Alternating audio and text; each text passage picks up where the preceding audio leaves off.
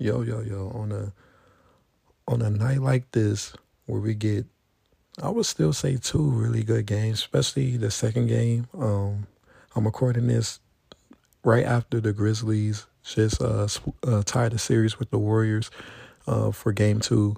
I would say we got two really good games. I would say we had two really good games.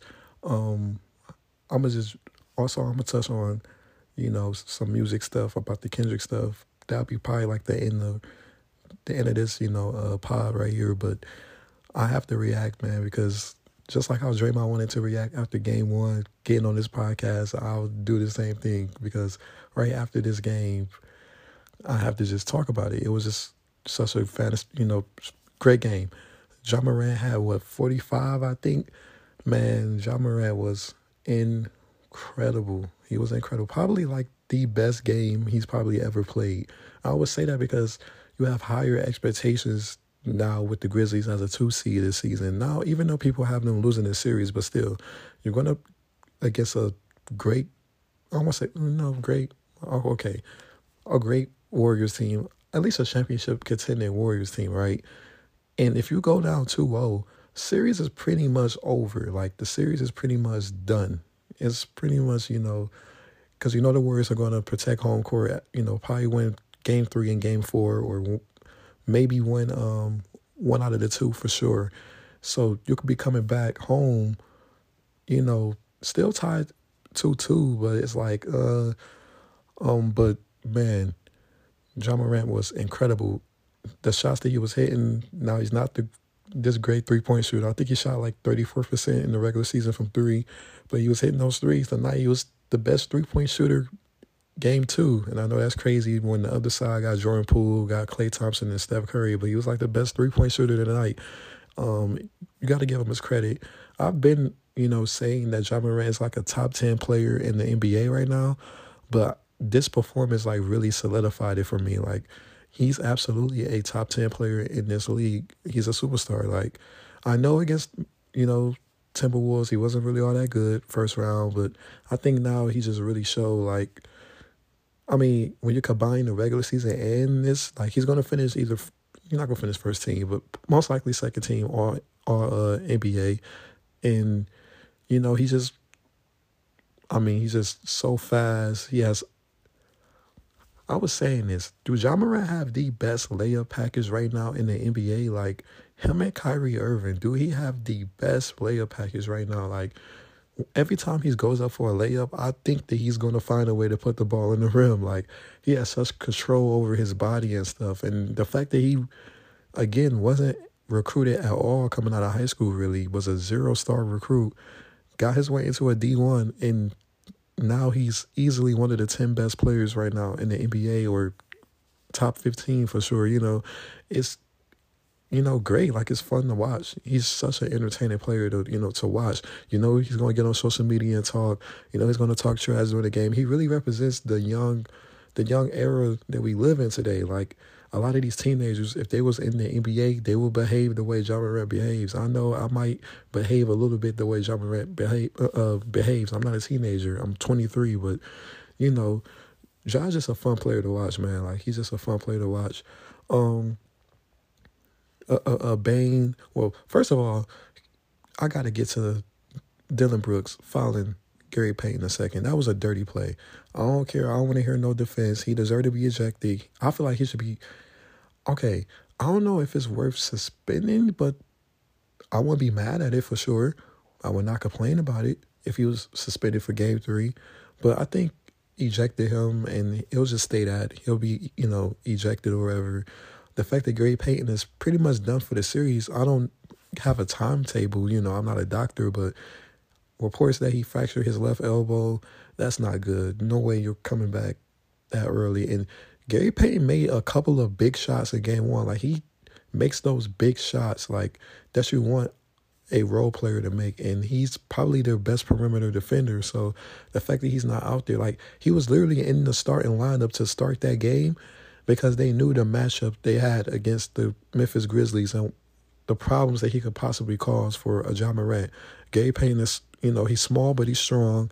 He's very good at stealing the ball. He's very good at, just being that great defender, and the fact that he wasn't out there, and granted, I don't know how much he really would have stopped Ja. Like, Ja was just making every single tough play that you can make, but still, he's another good player that the Warriors don't have out there right now. So it definitely sucks for the Warriors, and that was just a dirty play.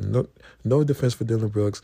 I'm sick of people hyping up Brooks like defense so much, by the way, as well. Like, whatever. It is what it is. That was a dirty play. I don't like it at all. To the rest of the game, though, from the Grizzlies side, Jaren Jackson, again, got in foul trouble. He has to find some ways. Same way as, like, Cat, basketball IQ he has to really look into what he's doing wrong. Because just like Cat in the first round, he was being called for fouls, and they were legit fouls. Like, you can't get mad, really, at the refs for the fouls that was being called on Jaren Jackson. Like, it is what it is. You have to be a smarter player. You have to understand that your foul trouble is hurting the team. You're a plus on defense, and you can occasionally hit a shot. You can occasionally, get a bucket for the Grizzlies. Ja maybe wouldn't have had to go for 45 if he was out there for the last few minutes of that fourth quarter. And especially in Golden State, he will be needed. So hopefully he just plays smarter out there. Like, I don't know what's up with Jaren Jackson. He already got his bag, and he's been a big, part of why they've been so good this season. So, you live with the good, live with the bad. He is still very young, but he has to work on just becoming a smarter player, in my opinion. I think the next thing I wanted to touch on was Bane's injury. That back injury definitely seems like it's having some type of effect on Bane. I don't feel like he's moving around the court, playing with the same confidence on offense. I want to go back and watch. This is like the game just ended 30, 40 minutes ago, maybe like an hour ago. So I haven't really gone back and watched, but I really want to go back and see, did the Warriors really attack Bane like that? Like, did they really go after him? Because a guy with a back injury, you might want to, go after him, but I feel like he's very important to the Grizzlies. I think him or Poole, I think I said they were my most improved player. Like, Desmond Bane, if anybody on the Grizzlies deserved the award for most improved, I know Ja got it. I'm not mad at Ja getting it, but I feel like Desmond Bane should have got the award on that Grizzlies team. He's a big part of that team. He can really just drop almost 30, very like hitting shot after shot, like a very efficient 30 he could just drop in the flow of the offense, and not having him out there playing his usual self, I think it definitely hurts the Grizzlies. Like, it's going to be injuries on both sides for everybody in the playoffs, but, so it is what it is. I feel like he's still due for, like, a big game, though. Like, I still feel like Desmond Bane's going to find a way to have a big game somehow. Like, he's not going to miss game 3 or game 4 unless we hear something crazy. Like, that back injury is really, really bad, but I feel like he's still going to have maybe not like a 30-point game, but still a big game somehow. I could just see it from Bane. Milton for the Grizzlies, I think he had a couple of big blocks, especially in the fourth quarter where Steph was driving to the rim. He had a really good layup. Milton had that great block, I believe that was Milton. That was nice from him. Usually you just think of him as like this shooter, this guy that can get hot from 3.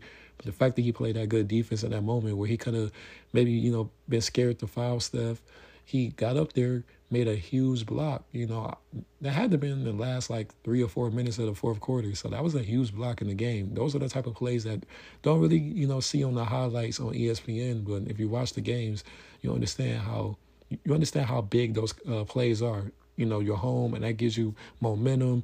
It's just a big play. On the Warriors side, Klay was terrible. Klay was horrible. And Klay definitely looks like he's lost a step right now on the defensive side of the ball. He easily can be attacked and exposed on that end of the court. And I think it's sad because we know what Klay Thompson was on the defensive side of the ball. So the fact that he's not that right now. But to give Klay a little bit of, bail, Ja was just incredible. Like, he was hitting, go back and watch those tough floaters, those tough runners, those tough, like it was tough layups. Like, he was hitting. It was just amazing offense from Ja Morant. A superstar was doing superstar things. So I would still give Klay some bill on that. But yeah, it's just sad to see him on the defensive side of the ball not be who he was. some of those early like shots that Clay gets with like the ball's coming up the floor, he's dribbling and he just takes like this three or like this mid range jumper. That's a tough shot. It's weird because Clay absolutely makes that shot. I've seen him do it this season multiple times, but it's like sometimes he really misses the shot, and you don't want to give Memphis a quick early shot and you miss it, and now they're going back down the court for a fast break. They're a team that love to play in transition. Like, they thrive in that. Ja Morant thrives in that. He loves to drive the ball to the rim. In a fast break opportunity, he's going to take it every single time. So I feel like Clay, some of those early shots, it's like you don't want him to really shoot those, but it's like, I do say a lot of the shots that he did take, Clay, those are good shots for Clay. Like, so I can't really rag on him that much for his shot selection, but hopefully just in the rhythm of the offense, he, shoots the ball, better, But this is another thing about Clay, man. People always want to talk about what Steph did or didn't do in the playoffs, but people always forget Clay is usually even worse than Steph in the final. Like, Steph is actually really good in the playoffs and in the finals throughout his career. Clay, though, go through the years of the first finals, the second one, like, they blew that 3-1 lead, and everybody focused on Steph, which understandably so. He was the unanimous MVP of the league that season. And I'm not trying to get super sidetracked, until years ago, but I'm just pointing out the fact that Clay has his bad games in the playoffs, in the finals. Like, every single finals, he doesn't really light it up. That's why against Toronto, the last finals the Warriors was in, for Clay to be that amazing was kind of like fun to see, because usually in the finals he don't really go off like that. So yeah, and it's so weird. Like, everybody on NBA Twitter gets slandered, so it's not nothing super outlandish or like crazy to see. But the fact that Klay Thompson is really getting slandered right now, it feels so weird, right? Like, I'm seeing Klay Thompson get slandered right now. It's like, like, this is so weird right now. Like, I don't know. It's just so crazy to me. Poole played well. I feel like Wiggins still played well. He got some big rebounds. Hopefully they could tell Wiggins, like, continue to do that. Because if Wiggins is getting those rebounds and getting those second chance opportunities, which the Warriors did,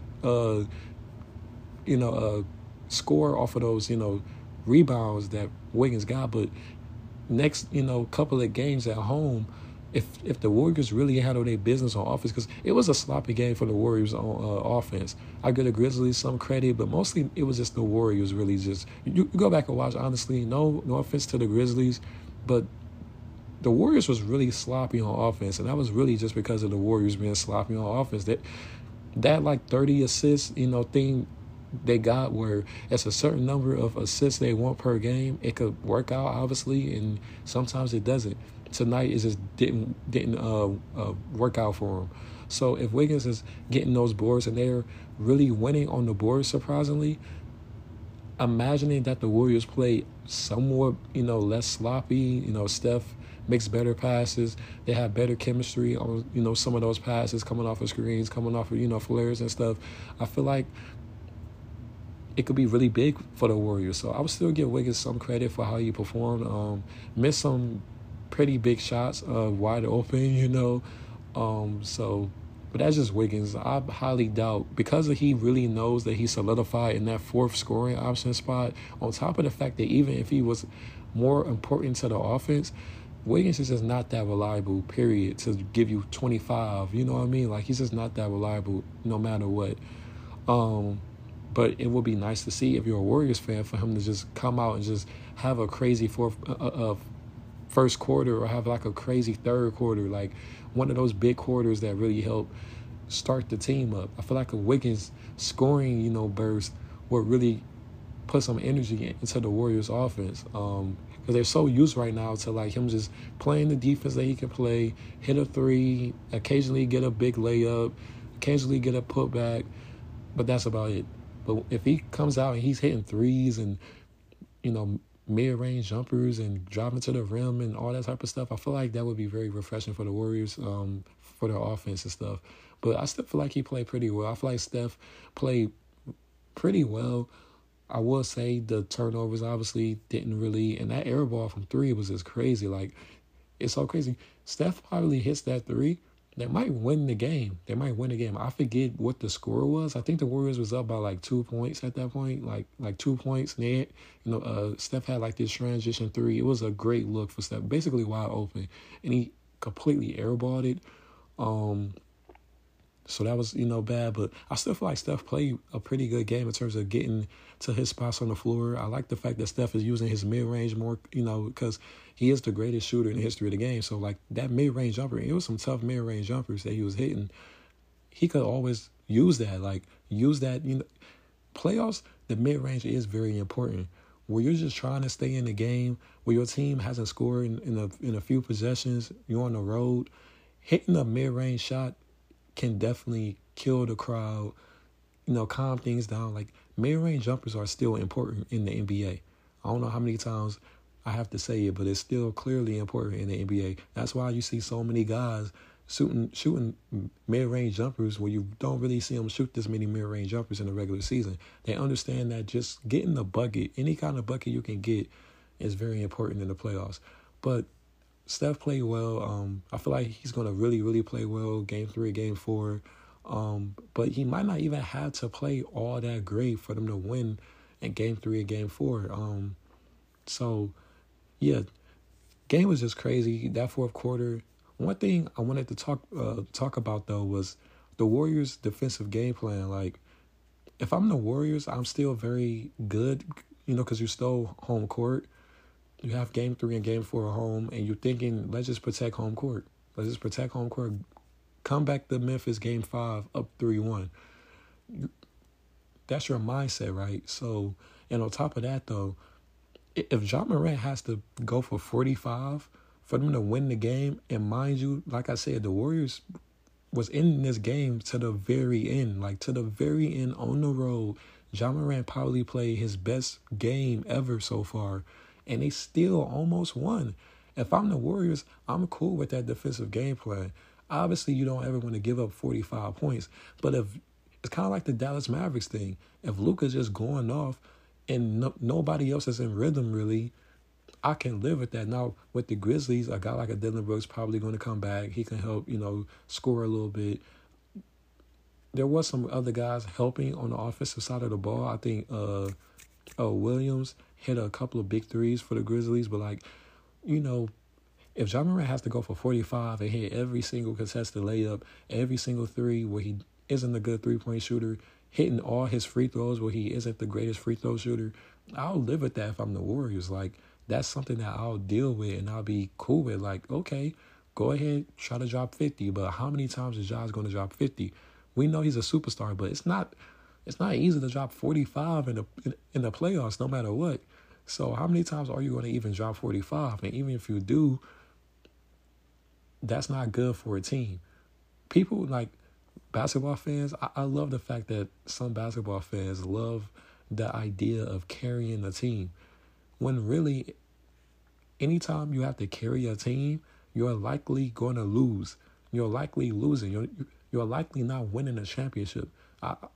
What guy carried a team? Like, outside of maybe like D-Wade in 06 or whatever, like, who really carried a team and then won the championship? You need a great team. You need role players. You need a co-star. You need a coach. You need sometimes injury luck. Like, you need things to win championships. Like, I just find it funny how people just love the idea of carrying teams. When you ask a LeBron, you ask a Russell Westbrook, a James Harden, Bradley Beal when he was, before, like, carrying a team at times isn't fun. A few games or whatever, okay, cool, but for a season, it's not really all that fun because you're losing games that you feel like you should win, but you're not on that good of a team. Or, clearly I'm not saying that about the Memphis Grizzlies. They're a really good team. But what I'm saying is, if he has to drop 45, then the Warriors can think, Ja Morant had 45 and we still was in this game. Why was we still in this game? Because Desmond Bane didn't really play all that well. Jaren Jackson damn sure didn't play all that well. Milton didn't really get off like that. Williams hit the shots, but he's not going to go for 20 or 25, 30, whatever. Like, if I'm the Warriors, I'm like, okay, Ja dropped almost 50, and they barely won at home, while Klay Thompson was really bad, while we turned the ball over from the very start of the game, the Warriors was just turning the ball over and over and over again, and it never really stopped. So the Warriors can think, let's just play better, smarter basketball, and let's hope that Klay is halfway better than what he was in game 2, and we should be winning these games. You know what I mean? Like, so I feel like the Warriors probably will be happy with the defense. On top of the fact that, like I said 20 minutes ago, Ja was just amazing. Like, give him his credit. They play good defense, but he was just better offense. Like, so it is what it is. It's the NBA. That can happen any night, with a superstar like Ja Morant. Like, really give him his credit. I love to see what he's doing out there. But if I'm the Warriors, I still feel cool. Like, they barely won, and he was playing the best basketball of his life. Like, number one, is he really going to play like that multiple times again? Most likely not. On top of that, even if he do, we still was very much in the game, like could have won the game. So that's just the way that the Warriors think. If I'm the Grizzlies, I'm encouraged though too, because there's no reason to not believe you can. Like, I'm not on that side of some people that feel like there's no way the Grizzlies can win this series or whatever. I'm not on that side. I'm not on that side at all. So, game 3, gotta wait till Saturday, couple off days, but it's is what it is. I'm definitely, excited. This is the most exciting series of the second round. I think the conference final is going to be really good in the East, because I think, it's going to be obviously either the Bucks or the Celtics, and then you want to have most likely Miami. So whether it's Miami and the Celtics or Miami and the Bucks, those are two amazing series, in the conference finals right there. So I just think the conference finals are going to be great. Moving on to something else. Oh, and I'm pretty sure I did have the Warriors in 6 in this series. I made my prediction right before the first round of the playoffs, of course. So I think it was like Warriors in 6. I think it was like Warriors in 6 maybe. I expected this to be a long series. I just know that the Grizzlies play the Warriors really well. In particular, Ja Morant plays the Warriors really well. He somehow shoots the ball really good. Somehow just makes every tough floater layup that he could possibly make in his life against the Warriors. I don't know. Seemed like Ja really do get up for, battling Steph Curry. I think it's great, Steph has had that reputation of being the best point guard, and as a young point guard, it's like, okay, I get to go up against this guy right now. So it's the future of the NBA, facing, the legends of the game that are still great. Like, Steph is still great. He's a legend, but he's still, great. So, it's just fun to see. I think I have Warriors in 6, though, I'm pretty sure. But to the next series in the Western Conference, we have Dallas versus Phoenix. Phoenix is up 1-0. We have game 2 coming up today on Wednesday. I will say, man, like, I just don't see how people just really had Dallas winning this series, like, to be honest. Now, granted, I did say last podcast that, dogfight, but dogfight in the sense of, like, each game should be somewhat close. Now, game 1, I was wrong. Phoenix had that game in control the entire time. But I meant dogfight as in back and forth. But, I just don't see how Phoenix can really lose this series. This is a series where I would be shocked. Like, outside of Miami and Philly, which I wouldn't be that shocked by that, if Philly could, somehow win that series. But this is the series where I would be really, really, really surprised. I just don't believe Dallas have the guys to defend Phoenix. They don't have the guys. They don't have the, and that's one of the things with Luka. Luka is amazing. He's great. Luka is a top 6, top 7 player in the NBA at worst. But he leaves a lot to be desired on the defensive side of the ball. And I think that hurts Dallas. When your best player doesn't ever play defense, what are you really going to do? And Dallas did have that run, though, in the regular season, playing really good defense. So hopefully we can see some of that, because I want this to be a good series. But, Phoenix, give them their credit. They're a well-oiled machine right now. Like, you have Devin Booker going off, have Chris Paul playing his role, hitting every single mid-range shot. Chris Paul really might be the greatest mid-range shooter I've probably ever seen in my life. Like, there are a lot of great mid-range shooters, Jordan, Kobe, KD, but Chris Paul might be the greatest mid-range shooter. Like, he doesn't miss Remember Sean Livingston for the Warriors? He never missed either for the mid range. But yeah, Chris Paul does not miss from the mid range, bro. Like, it's incredible. He does not miss from the mid range. It's really, yeah. But anyways, um, yeah, I fully expect Dallas to lose this series. I'll probably say they win one of those games at home, but I got Phoenix in 5. I think my original prediction I had, because in the first round I thought Luka was going to miss like most of the first round. I had Utah beating Dallas, but now obviously we have Dallas and Phoenix in the second round. I have Phoenix winning this in 5 though, in 5, and that's no disrespect to Luka, but he has some room to grow in terms of really getting guys going in terms of scoring in the rhythm of the game. Like, Brown was very ball dominant, but he somehow find a way to get guys in their rhythm, to get them hot and stuff. And Luka does that in the regular season, but in the playoffs, it really, really shows how he's so ball dominant that guys are just standing around, and hopefully when they get that open three, they can just make it, you know what I mean? But like, are they really in the flow of the offense, or is Finney Smith and Kleber and these guys just watching him dribble the ball over and over and try to score? But he's a great scorer and a great player, so it is what it is. And he's still very young, he's, 23, I believe, 22, 23. Like, he has room to grow, obviously. But I think he definitely has to, grow on defense. And like I said, just find ways to just make guys, that's one thing, make guys better than what they usually is in the playoffs against really good teams. He does it in the regular season, I feel like, which is why they win so many games. Outside of him just going off, being unstoppable. Like, in the regular season, you can just be unstoppable and win some games. In the playoffs, it's really about making guys better in a 7-game series, So whatever. I got Phoenix in 5, honestly. Phoenix in 5. In the Eastern Conference, we just got game 2 of Bucks and Celtics, man. I'm gonna be honest, I kind of did not see that game going that way. I wasn't surprised that Boston won game 2, but my original prediction was Bucks going to the finals of the Eastern Conference, and I'm sticking to my predictions throughout this entire, because all of my first round picks moved on to the second round outside of Utah, but all of my first round picks moved on to the second round. I'm not changing from, Bucks, but, this was kind of a reminder of what Giannis struggled with a couple of seasons ago in the playoffs, where he was catching the ball further away from the rim, wasn't really having those lanes to just drive to the rim and do what he do, dunking on everybody and stuff.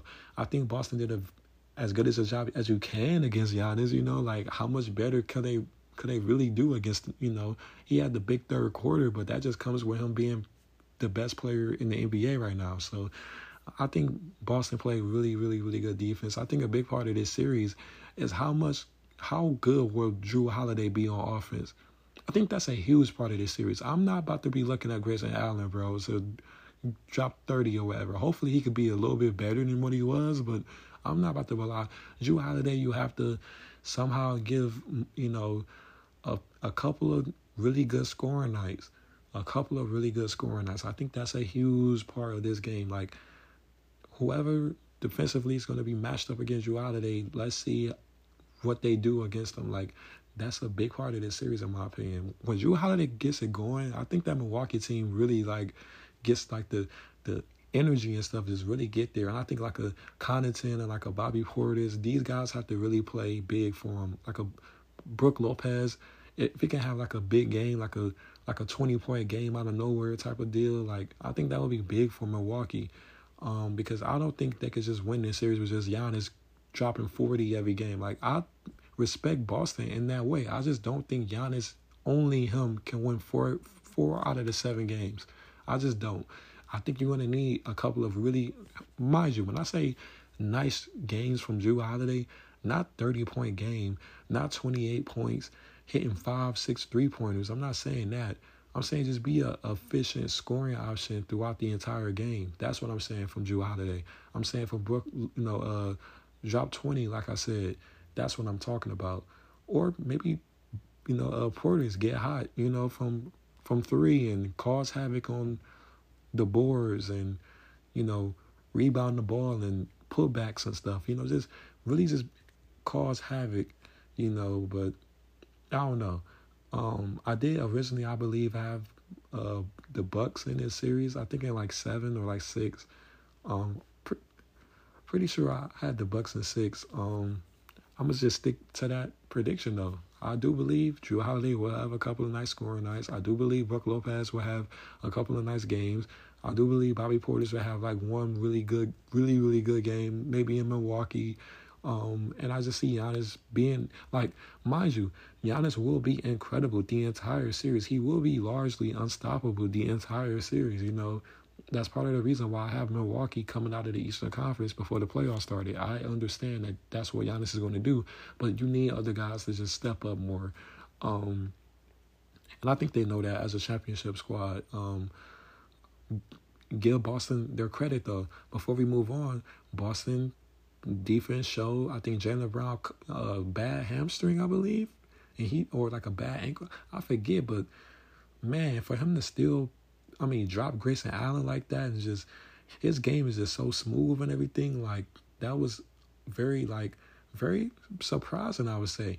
Not that Jaylen Brown played really good; he's a really good basketball player, but the fact that it was that good, like that, like is you hurt? Like, is you actually hurt for real? Like, what in the world? It was a great game from Brown.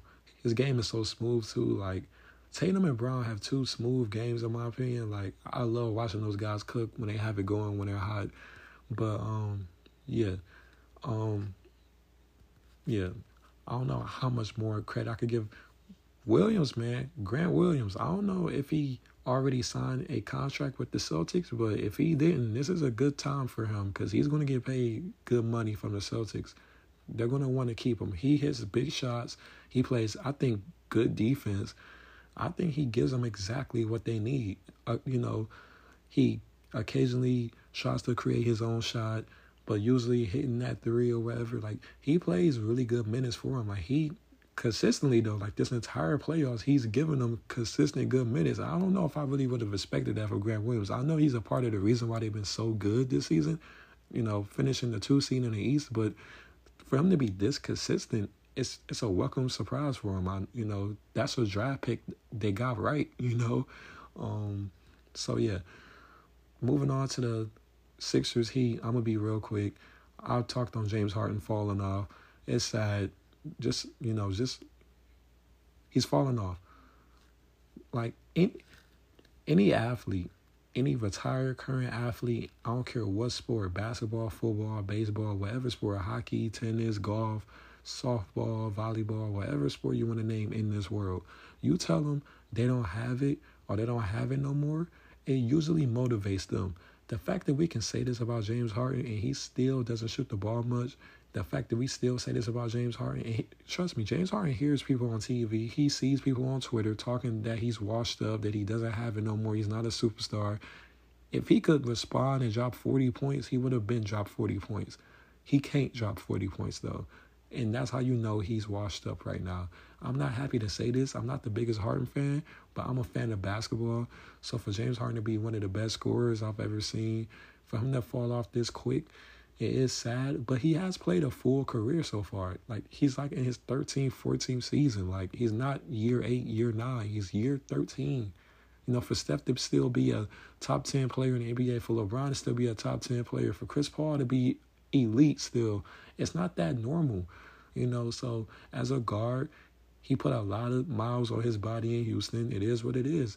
And part of the reason he doesn't shoot the ball as much is because he doesn't get the separation that he used to get. If I can't get the separation I used to get, do you really want me to shoot the ball 30 times? Like, as a Philly fan, do you really want Harden to shoot the ball 30 times? Because if he shot the ball 30 times, it's going to be 10 of 30.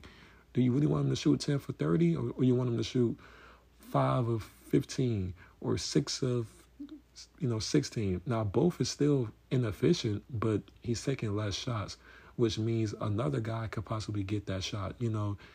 That's the logic that he's thinking right now. But there's arguments to both sides of it. You could still want him to be more aggressive. I still think he should be a little bit more aggressive. Like, 5 shots in the second half is egregious, like terrible. But yeah, anyways, he's washed up. I do think Embiid will be back for Game 3. I think he'll be really good still. I do think Philly could get a couple of games still this series. That might be the unpopular thing. I'm not saying they will, but I think they can. I think they can still get 2 games out of this series. Not that they will, though. Miami is an interesting squad. I'm really interested. Like, I don't know if I should be confident in them against Milwaukee or confident against them against Boston, because, like, okay, I could feel confident, but when I do, it's like, I don't know. They really might lose to the Celtics. They might lose to the Bucks. I could see Giannis beating them more than Boston, to be honest. I don't know. But Miami, give them their credit. Great defense, got depth. Bam is so underrated, in my opinion. He does a lot of pretty much everything you want a guy his size to do. And, yeah, series is pretty much, Game 1 domination. I expect them to dominate Game 2, probably more than they did Game 1. And, yeah. Before I leave, I have to touch on Kendrick Lamar. I'm a rap fan. I'm a huge, rap fan. I'm a Kendrick fan as well. Not as big as a Kendrick fan as some other people are. Like, some other people are just super, super, super crazy with it. But I'm a Kendrick fan for sure, 1,000%. He has the big step, Mr. Morale and the Big Steppers. And I have to touch on, the fact that right now, Wednesday, I think this May 3rd, May 4th, he put out another picture where he's holding 2 discs, and he do have a book in his hand. Now, I was mainly just focused on the fact that it could be a double disc album, but the fact that the book was in his hand, I saw somebody on Twitter say he could be adding a book to the album. I'm going to be honest, I'm not that, excited for that part of it. I'm just really excited for the music part. I don't really know how much I could really say about it. I mean, Kendrick is already a legend. He's already regarded as one of the best ever. So this album doesn't really, change or, stop him from being considered a legend. I just think, it is still pressure, I guess, obviously. But these days, is it really any pressure? Like, let's say Kendrick drops an album and it gets bad, reviews. Sure, it will be a lot of disappointment. It'll be a lot of people talking about it. But would it really hurt his pockets? Like, Kendrick could still go on tour no matter what, and we're all going to, not me included, but we're all going to, sign tickets and, not sign tickets, pay for our tickets, to, watch him perform. He's still going to, no matter what, win some awards, because, the Grammys and everybody loves to suck him off at the award shows. I'm not mad at it, though. I'm a Kendrick fan, but basically it's pressure, but it's like, is the pressure even real? Like, no matter what, he's going to make a lot of money off the album, off of touring the album, off of, if there's merchandise, like Kendrick is just at that point to where he's so highly regarded, so highly. I've seen so many lesser popular artists, lesser, respected artists, for lack of a better way of saying it. They put out albums that doesn't get good reviews, and they still able to make a lot of money off of the albums. So just imagine Kendrick. People have been starving for this man's music. There's no real actual pressure here, in my opinion. There's not. At the end of the day. So I can't even be like this corny guy and really try to make it out to be more than what it is. Just going to get good music from Kendrick. I'm excited to hear good music from him. In terms of features, I do think, we will get features. I saw this tweet weeks ago, when he first announced the album. Somebody was like, you must not know Kendrick albums because we don't want to hear Kendrick and a Kendrick and Tyler the Creator song, a Kendrick and a J. Cole song, a Kendrick and a Jizz. And I just find that funny. I disagree with it because it's just if a Kendrick album, obviously he do concept albums and stuff, and he do kind of relatively work with the same kind of people, but we don't know the sound of this album. So I could very well hear a Kendrick and a Cole song sounding amazing. Why would that be surprising? Why would that be something you'll be against? Why are you trying to box him in? Jid is a great rapper. Cole is a great rapper. Tyler, the Creator, is a great rapper. Why are you trying to ban him from working with great rappers based off his old work? That's backwards to me. That's backwards to me. I don't want to hear Kendrick rapping with the same exact guys from years ago. If it's good, it's good, obviously. But I'm just saying, like, I would love to hear a Kendrick and a Cole song because I believe it would be amazing. No matter who raps better than who, I don't give a fuck about that much. You know, because Cole fans are going to say Cole, Kendrick fans are going to say Kendrick or whatever. You know how it goes. But I just want to hear great music, and I think those two will make great music. But anyways, I don't know what kind of features we're going to get. I'm sure we're going to get a couple TDE features, though. I could see somebody like a Isaiah Rashad, like a Schoolboy as well. We might get like a whole black hip. Nah, never mind. I was gonna be hopeful and say we get a whole black hippie song, but I doubt it. So yeah, like a SZA, Isaiah, Schoolboy type of thing, or like yeah. That's kind of what I would expect, but at least a couple of TDE features for sure. And the idea of it being a double disc is very interesting. Like, but just because it's a double disc doesn't mean that it's going to be 15 songs on each, disc. It could be, who knows? Kendrick is different. It could be, 7 songs on disc 1 and 7 songs on disc 2. Like, we really don't know. Like, people are just assuming it's going to be a 30-track album based off old double disc albums. We don't know. Like, this day and age, you can drop an album and it has 7 songs on it. We've seen that multiple times. So,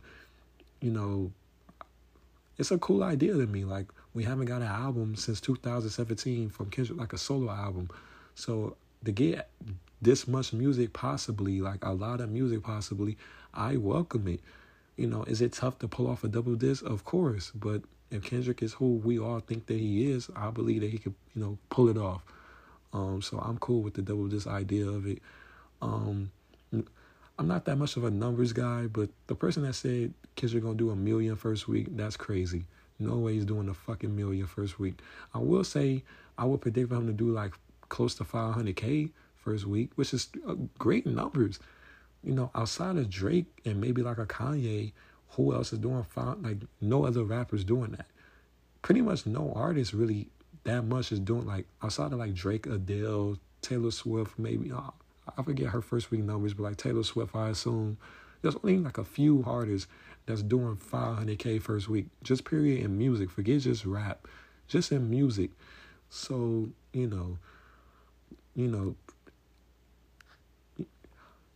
just fans have to just gas it up to be 1 million or whatever. Like, I don't know. But I'm excited for the album. I'm definitely excited. We like, 10 days away, like, I believe. So yeah, I'm definitely excited. I do think we're going to get a single from the album. I think we're going to get a single and a video. Maybe like a single and a video, right? Like the night the album drop type of deal. You know what I mean? I can see that too. Like a video when the album drops. But I believe before the album drop, we'll get like a video for one of the records on the album. But yeah, I'm excited for the album, man. I'm excited to see the rollout as well, I think as we get closer, we're going to get, obviously, like the album cover. We're going to get maybe like a video, or like a video of some like creation of the album, or some video of what Kendrick has been going through, like some type of rollout mixed with, like Cole with the off season gave us a documentary, and then older, Cole albums, he'll give you like the HBO special. I don't know. I would love to just see the rollout as well. So it'll be happening sooner before we know it. Talk some Grizzlies, Warriors. That game 2 was amazing. I can't wait for game 3, game 4. I'll probably be dropping a podcast right after that as well. Like, I have to just back to back to back. We're not stopping here. We're not. I have a lot of time right now. So I'm, very excited for it. And I'm definitely going to try to get into some other, like, just random topics that I just be thinking about. Just life topics. Could be women, relationship things. Could be whatever. I talk about everything. I just really love basketball. So, and it's basketball season. So before we know it, the season will be over and I'll be fake depressed that the season is over. So I just wanted to touch on, things that are going on in the NBA because I just love basketball, But other things will be talked about, just life stuff, whatever that's going on in my life or my friends or, so many possibilities. So thanks for listening. Again, talking to myself very well pod. I think it's like episode 8. Yeah. Twitter, Nujay, Nujayy, 3 Ys on that. Instagram, Jalen here, Jaylin.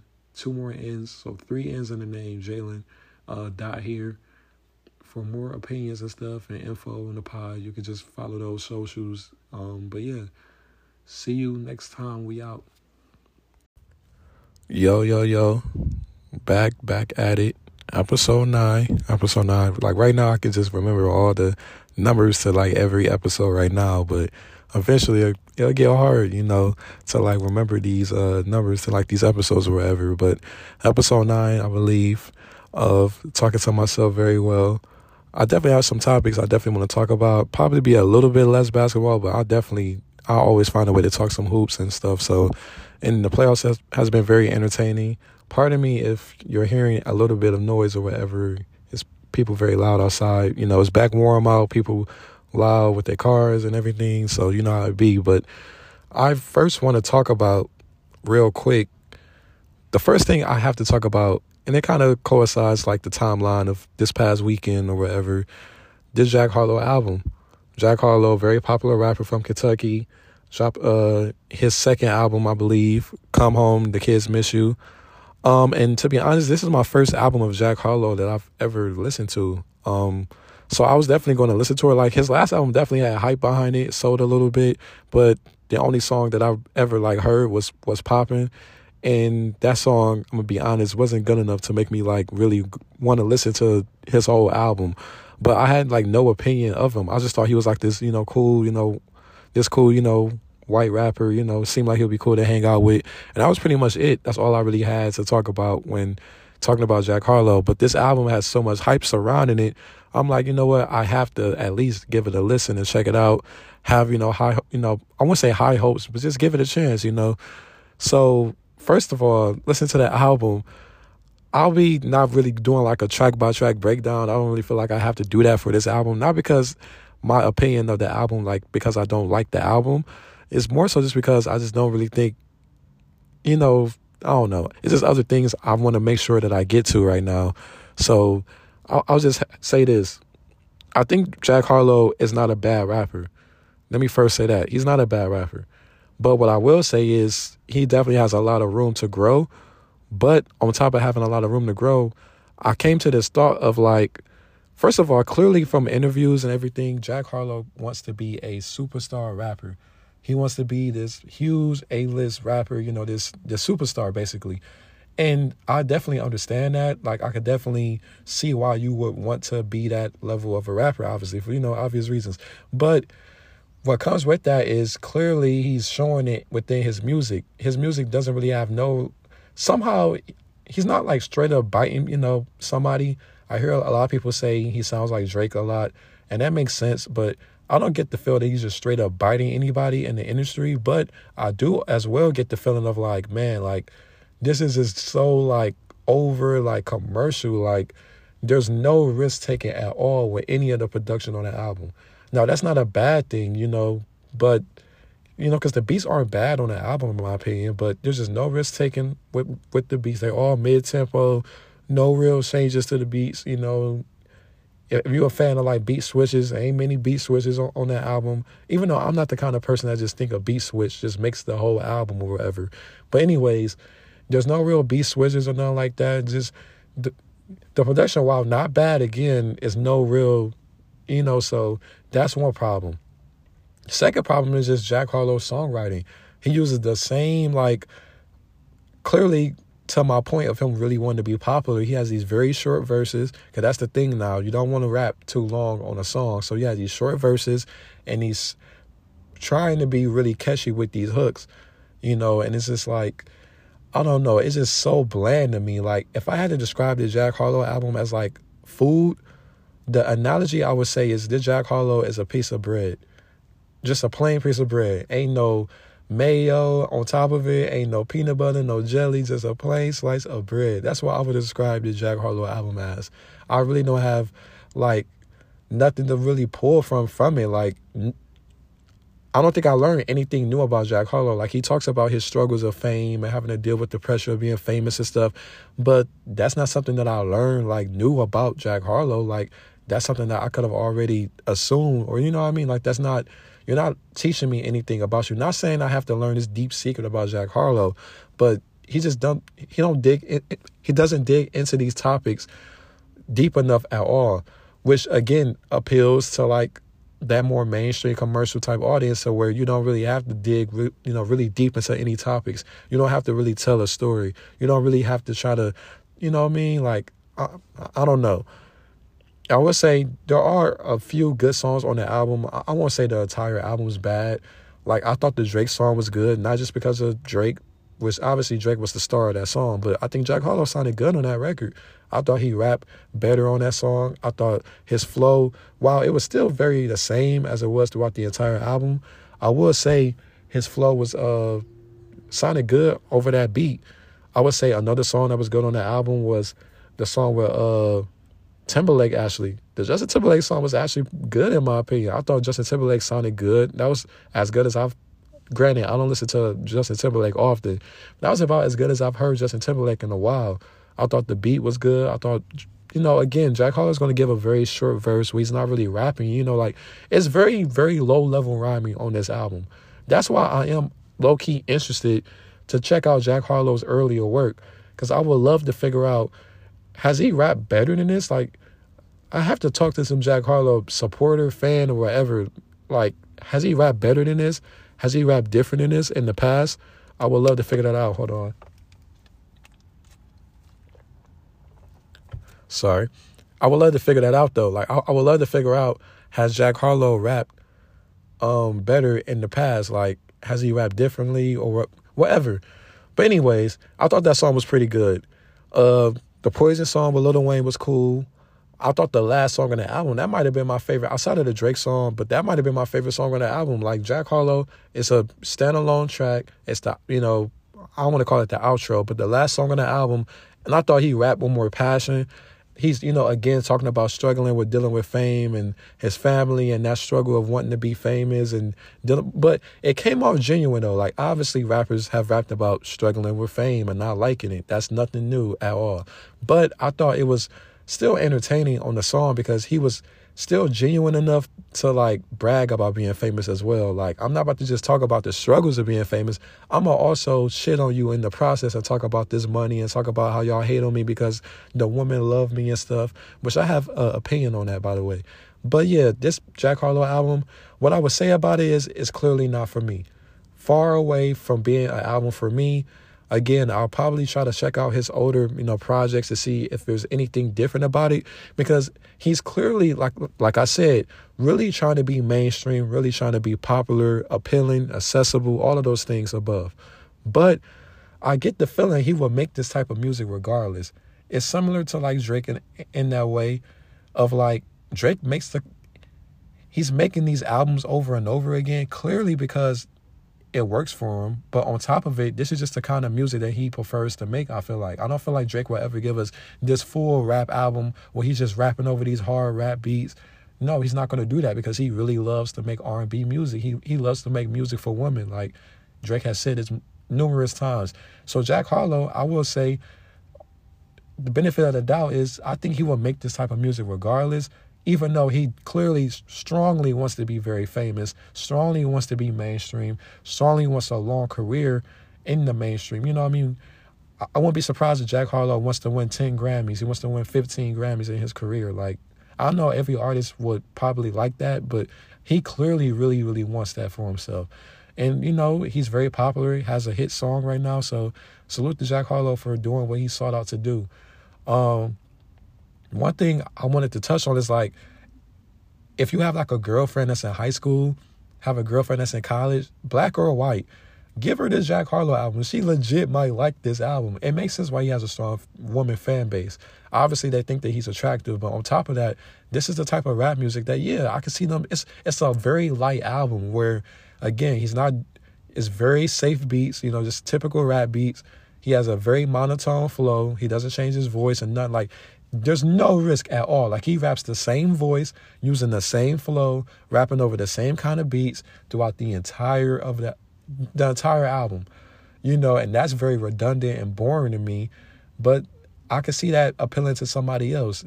I could see somebody like an 18-year-old girl or like a 22-year-old woman in college loving this album. And they have all the rights to love the album. So I would say play this album for him. And I think that's a good thing for Jack Harlow. He has at least a target fan base to just cater to. I think a lot of younger artists in the industry, they fail because they don't really know who to exactly appeal to. So you're making this kind of music, but people don't want this type of music no more. Jack Harlow has a clear audience that he could just feed this kind of music to. You know what I mean? That's something that benefits like a Drake. Like Drake knows exactly what his fan base wants to hear him say. They want these kind of beats on every album. They want the intro to sound like this. They want the outro to sound like this. Like he knows exactly. He knows exactly what his fan base wants. That's important. So, yeah, I don't like the album at all. I wouldn't even rate the album. I don't do that. I'm not a music reviewer, but I just don't like the album. One thing I also quickly, before I move on, want to touch on is like, I've been seeing people be like, well, y'all just hating on this Jack Harlow album because women love Jack Harlow. And I think that's crazy. Because men like Dirk music and women like Dirk has a strong woman fan base, but I don't see men hating on Lil Durk because men think Lil Durk make good music. So he satisfies both genders, like women and men.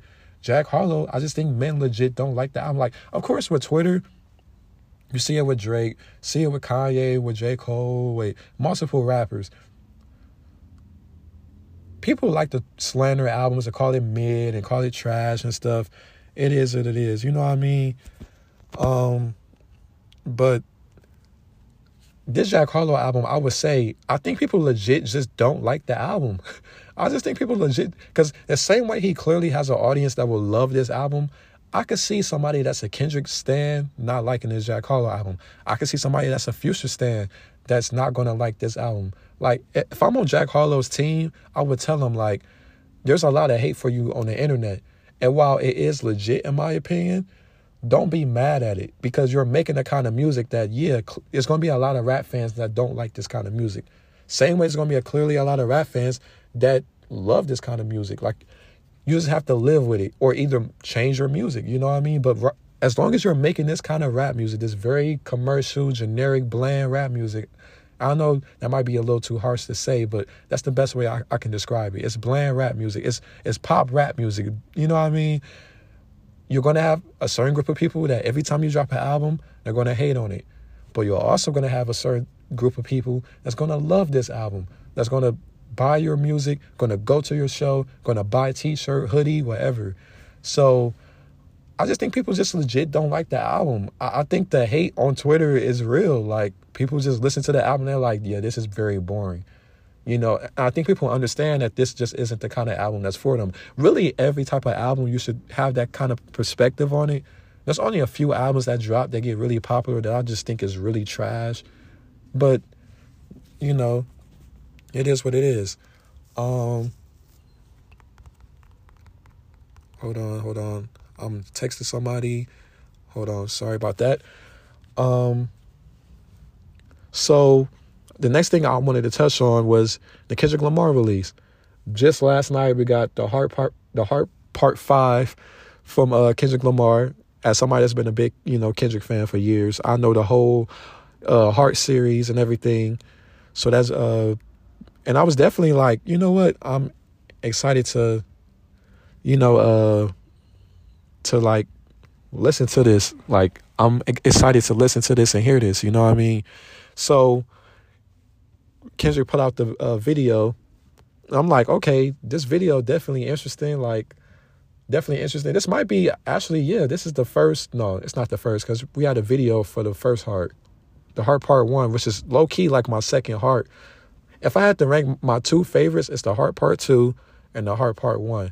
The Heart Part 3 is probably my least favorite. I know a lot of people love that, but that's probably my least favorite Heart. But Kendrick, I'm like, okay, this video is dope. The production, that Marvin Gaye sample was done very well. That's so Kendrick-like, you know what I mean? That's so Kendrick-like. So I'm like, okay, bet. Then Kendrick just starts flowing. Like, his flow, granted, it's a typical like Kendrick type flow, damn near, but I thought the flow was great. He was flowing over the beat amazingly. And, just the lyrics and the bars in the song, like, it was just amazing. It was just amazing. It's a great song. It is a great, great song. I don't know.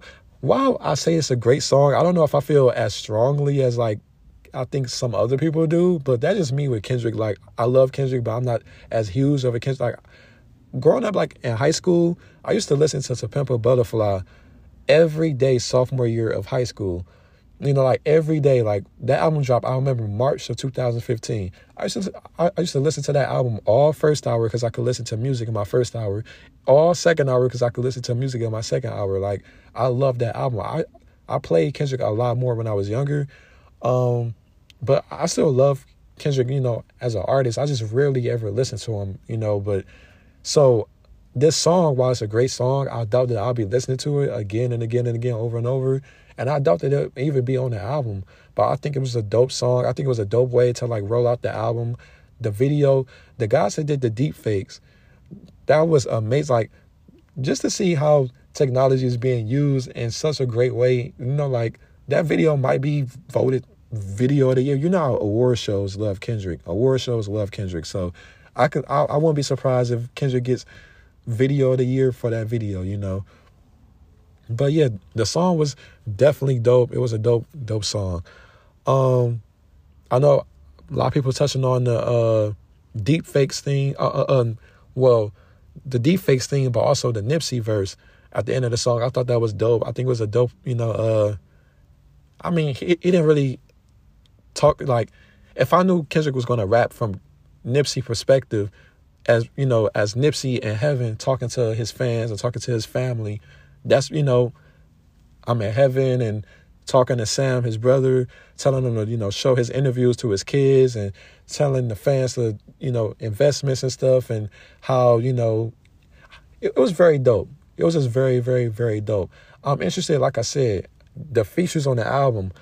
I'm expecting, you know, J-Rock, like I said, probably SZA, maybe Isaiah Rashad, but I doubt Isaiah Rashad. I just don't know if he will put him on the album. It would be dope, though, for sure. Don't get it twisted. I would love to hear another Kendrick, Isaiah Rashad song. The one song they're on together was amazing. So I would love to hear that, but I'll probably say Schoolboy, J-Rock. I do believe it's going to be a double disc, by the way. But I don't know. I don't know much more to say about it. It's just a dope song. I will say on Twitter, usually I just bypass like bad tweets and like bad takes and, you know, takes that are not accurate and that are not real. But the person on Twitter that was like, oh, it's been funny how J. Cole has been looked at as the insightful rapper in mainstream hip hop when Kendrick makes more insightful music. You can feel like Kendrick makes more insightful music all you want, but I was just so irritated by that tweet because, yeah, like, okay, the main reason why I was irritated by the tweet, and I want to make sure I'm using my words very, very clear, because where the fuck did you get that Cole has been looked at as more insightful than Kendrick? For the past almost 10 years, Kendrick has been looked at as the most critically acclaimed, the best writer, the best album maker, the most creative mainstream rapper in mainstream hip hop for almost 10 years now, ever since Kendrick dropped Good Kid, Mad City. And trust me, I watched all the YouTube videos of people's opinions. I watched the reviews.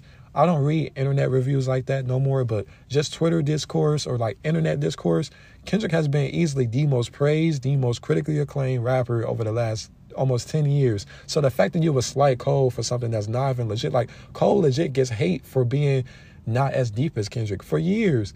So how can you just now all of a sudden try to revise history into making Kendrick this victim of like he's been looked down upon compared to Cole when it's been nothing short of like the total opposite, bro? Like that shit like completely irritated me. Like, and it's not because I'm like trying to just defend one over the other. It's more so because I'm just a rap fan and I understand that is so false.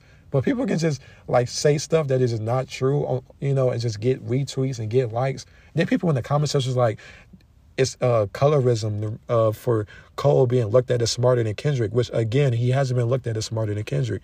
Kendrick has clearly been looked at as, whether I agree with it or you agree with it or not, He's been viewed as the most conscious, smartest mainstream rapper, the deepest. He has a Pulitzer Prize. He has way more Grammys than Cole. He performs at the Grammys. Cole has never performed at the Grammys. Now, we don't know the reasons why Cole hasn't performed at the Grammys, but I'm just saying, we know Kendrick has performed at the Grammys multiple times. He wins at the Grammys every single year. He has a Pulitzer Prize, performed at the Super Bowl. Like, he's way more critically acclaimed. Like, Cole gets way more mixed reviews after every album, from critics to fans or whatever. He gets criticized way more than Kendrick. So the fact that you were like, somehow trying to make him to be this victim of like, oh my God, Kendrick has been looked at as less smarter than J. Cole. Like, what are you talking about? And there was a lot of people on Twitter that was letting her know, like, that's not true. But I think the reason why she tweeted that is because she also didn't know that J. Cole went to college. So I'm saying that because she might not know how rap conversation has been going for the past. Like, she might just think in her mind that Cole has been looked at as smarter than Kendrick, but she don't know rap enough to know that rap fans consider Kendrick to be the deep one. Consider Kendrick to be the just a deep, complex rapper in mainstream hip hop. She might not know that, so that's why she tweeted as if it's the other way around. When it is what it is. I just thought that was not even funny, but just like, I was just so annoyed about just seeing that, because there's so many tweets. You could just lie. I'm about to just start lying on Twitter just so I could go viral myself. I'm about to just start tweeting anything, But yeah, I think the next thing I want to talk about is the NBA playoffs. The NBA playoffs. Hold on.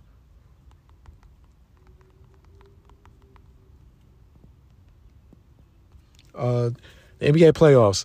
So we just had yesterday a great Boston Celtics. Well, no. It wasn't yesterday. That was a couple of days ago. Well, we could touch on that series right now. The Boston Celtics and the Milwaukee Bucks about to go down. Game 4 tonight. I'm definitely interested in seeing what happens. Milwaukee's up 2-1 right now. Jason Tatum was horrible. Man, he was horrible. I can't even really like obviously the Bucks definitely have talent on the defensive side of the ball. They have guys that can get it done on that end. But what I will also say is, though, it's like Tatum just has to get to his spots and just be more aggressive. I would say post guys up more. Like, a lot of the guys they put on him, he's taller than, and I think he could, get his way to like getting some layups and drawing some fouls and getting himself going. Jaylen Brown has kind of been up and down all playoffs, so this isn't really what I'm like surprised by. I can see him dropping 30 again tonight. I actually anticipate for the Celtics to win tonight. But yeah, this series has been amazing. This is like a great back and forth. Like, each game, I expect to go to the very last couple of minutes. This is peak playoff basketball right here. Like, Giannis is just incredible. I thought Jrue Holiday hit some big shots. You can't expect Jrue Holiday to be this efficient scorer, scoring 25, 30. Like, he could give you 25, but is it going to be a pretty 25? Most likely not, especially against a very good Boston Celtics team. But, he's getting it done right now. I had the Bucks coming out the East before the playoffs started, so I'm going to just stick to the Bucks winning this series. But the Celtics could very well win this. They could very well win the next couple of games. Like, this is that kind of series. I do expect for them to win tonight. I think a big thing for the Celtics tonight was to, obviously, Jason Tatum has to look like a superstar right now. You know what I mean? But outside of that, I think a big key to this series would be how well do they, again, shoot the three. On top of shooting threes, could they somehow, like, Giannis is going to, no matter what, his stat line is going to be very well. But how exactly is those points, getting done? Are they easy baskets? Are they, in the rhythm of the offense? Or, he could drop 35, for example. But when you watch the game, is that 35 happening, like, is it scattered throughout the game? Is it just one dominant quarter? Is it like, because maybe Giannis has a dominant second quarter, but if you can really make him struggle in the second half, I think that's important for the Celtics. Like, 35 is just what he's going to get. Nobody has really nothing to really stop Giannis from dropping 35, to be honest. So it's like he's going to get that, but what do you do to, like, scatter out those points? What do you do to like disrupt those points? Or like, I don't know. I'm really interested to see how well do they shoot the three, because Boston could go really cold shooting the three. That's one of the things that could hurt them against a team like the Warriors or like the Suns or something like that. Like sometimes while they have an amazing defense, if the Warriors are hot, if the Suns are hot in the finals, can the Celtics fire back? Like, they really rely a lot on Jason Tatum, which he's become a great scorer, and Jaylen Brown is still a very good scorer, but, man, they can easily get, like, Tatum isn't a great three-point shooter. Jaylen Brown, I wouldn't call him a great three-point shooter. Marcus Smart, I wouldn't call him a great three-point shooter. Like, how many marksmen do you really have from three? So that's kind of like one of their pitfalls or whatever. I wouldn't be surprised. It's just a random throw out there. I wouldn't be surprised if Marcus Smart somehow has like a big game. Like he's kind of due for like a big game or whatever. You know what I mean? He's kind of due for that. I will say, so yeah, that game will be very interesting tonight. I want to also touch on that Philly-Miami series. That's an interesting series right there too. That's an interesting series, too. Hold on. That's a very interesting series as well. I will say it's been interesting to just see how different Philly is with, like, Embiid out there. I love to see it.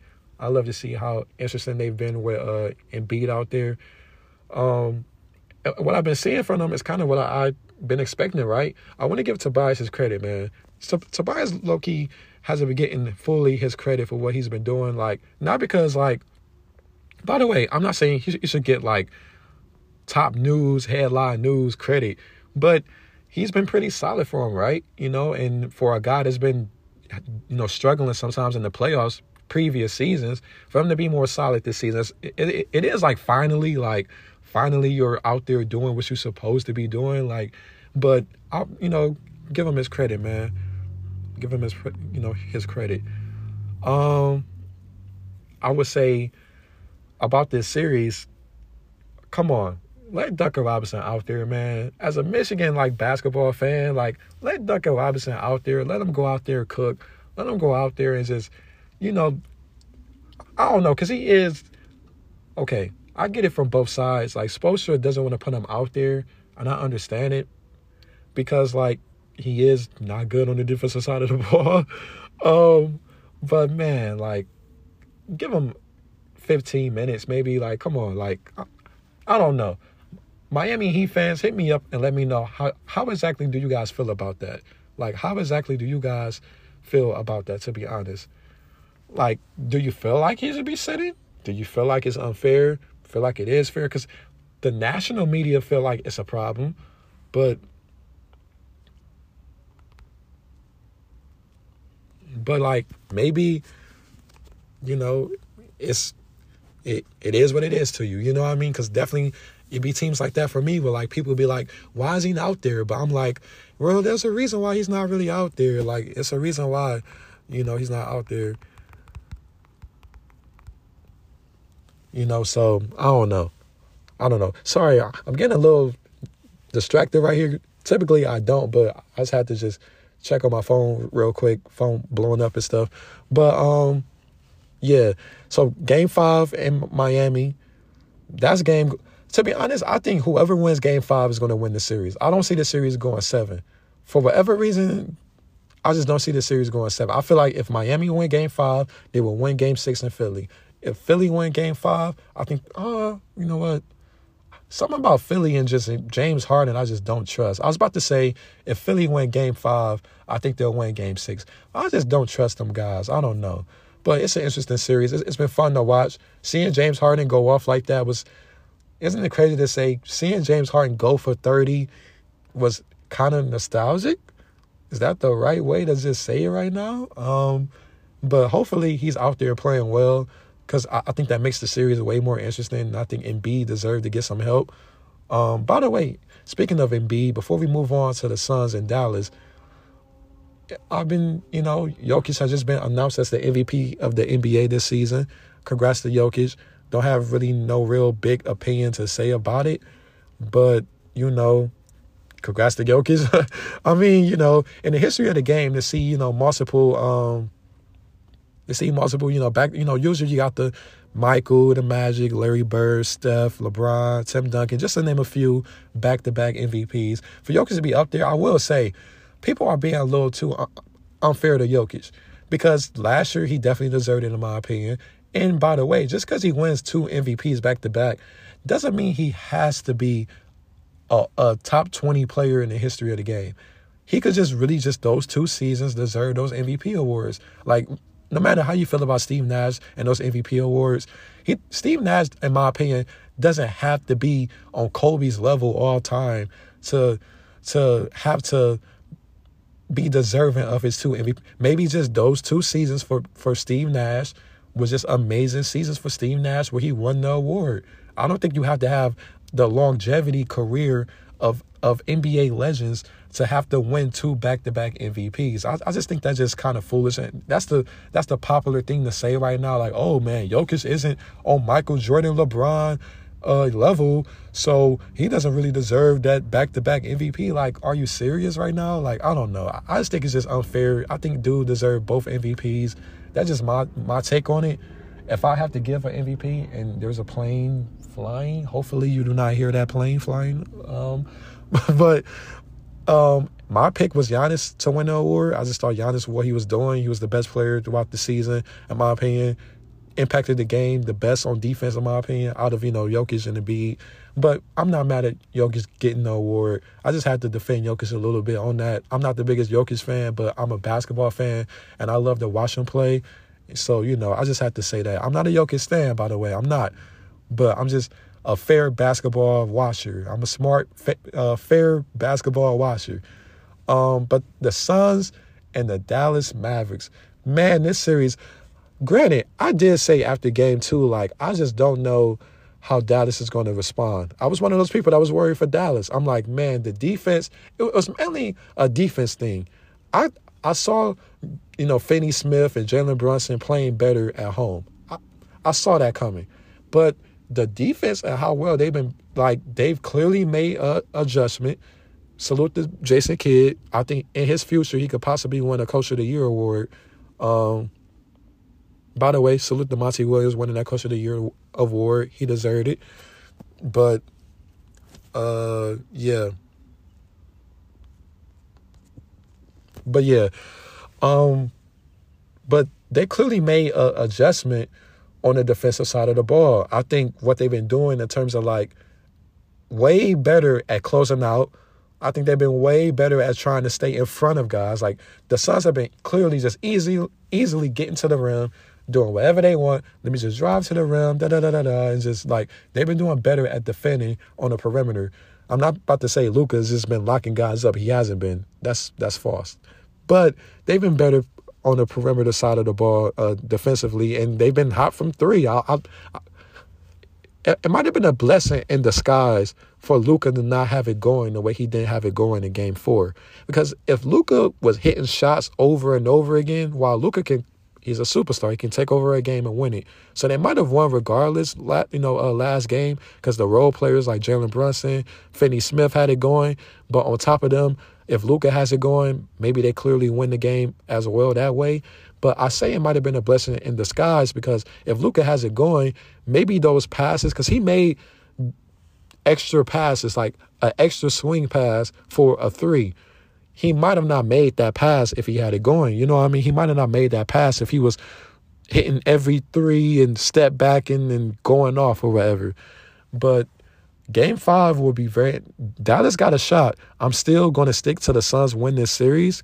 That home court advantage, that Phoenix crowd is low-key might be the best crowd right now in the NBA right now. So Chris Paul, he got to get it together. He's showing his age right now. He's showing his age because 5 points, 6 fouls, and the fouls are legit fouls. This not me being like, if you don't know me, I'm not a big Chris Paul fan like that. I respect that he's one of the greatest point guards ever. I'm just not that big of a fan of him and how he just does certain things to try to manipulate. Everybody flops pretty much, granted.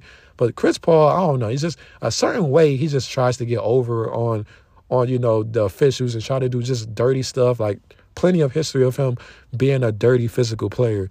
But, and it's weird because it's not like it's out of, retaliation.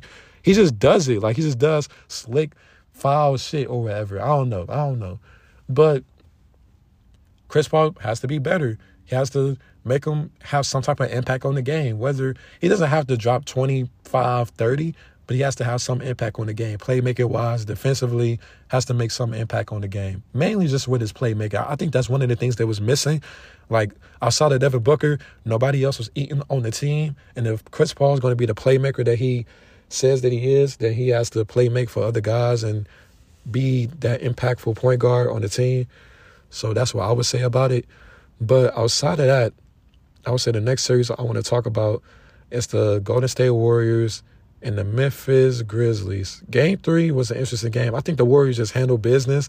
I think Wiggins going off the way, I won't say going off, but starting off the game as well as he started in that first quarter was very, very important for the Warriors. Very important for the Warriors. Because, like, people don't understand, like, basketball is a 4-quarter game. Like, they understand it, but they don't really understand it. Maybe because you just don't really, have experience playing basketball or whatever. But, like, somebody going off like that in the first quarter or, like, the second quarter, for example, and Wiggins didn't necessarily go off, but he had a very good first half. It could impact the game to where the Warriors are up by 8 points at halftime, but if Wiggins doesn't score those points, in the first quarter and the second quarter, maybe that halftime score is different. And maybe Memphis feels better about themselves going into the third. Like, basketball really is so back and forth. It's so much momentum based, like, so much.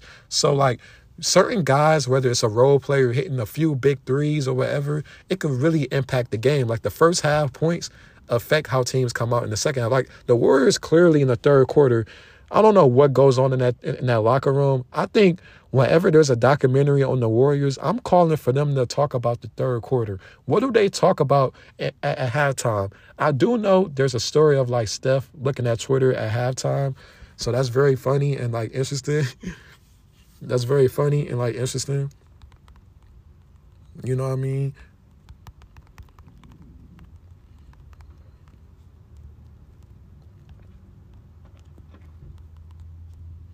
That's definitely funny and, like, interesting how, he, like, looks at Twitter. That's so real, you know what I mean? Like, to be honest. But back to the series, I would say Wiggins definitely played well. His rebounding, the Warriors have been killing them on the boards. You know what I mean? They've been killing them on the boards, and that's been the most surprising part of this series. Ja going off is not surprising, right? But that's been, like, the most surprising part of this entire series, I would say.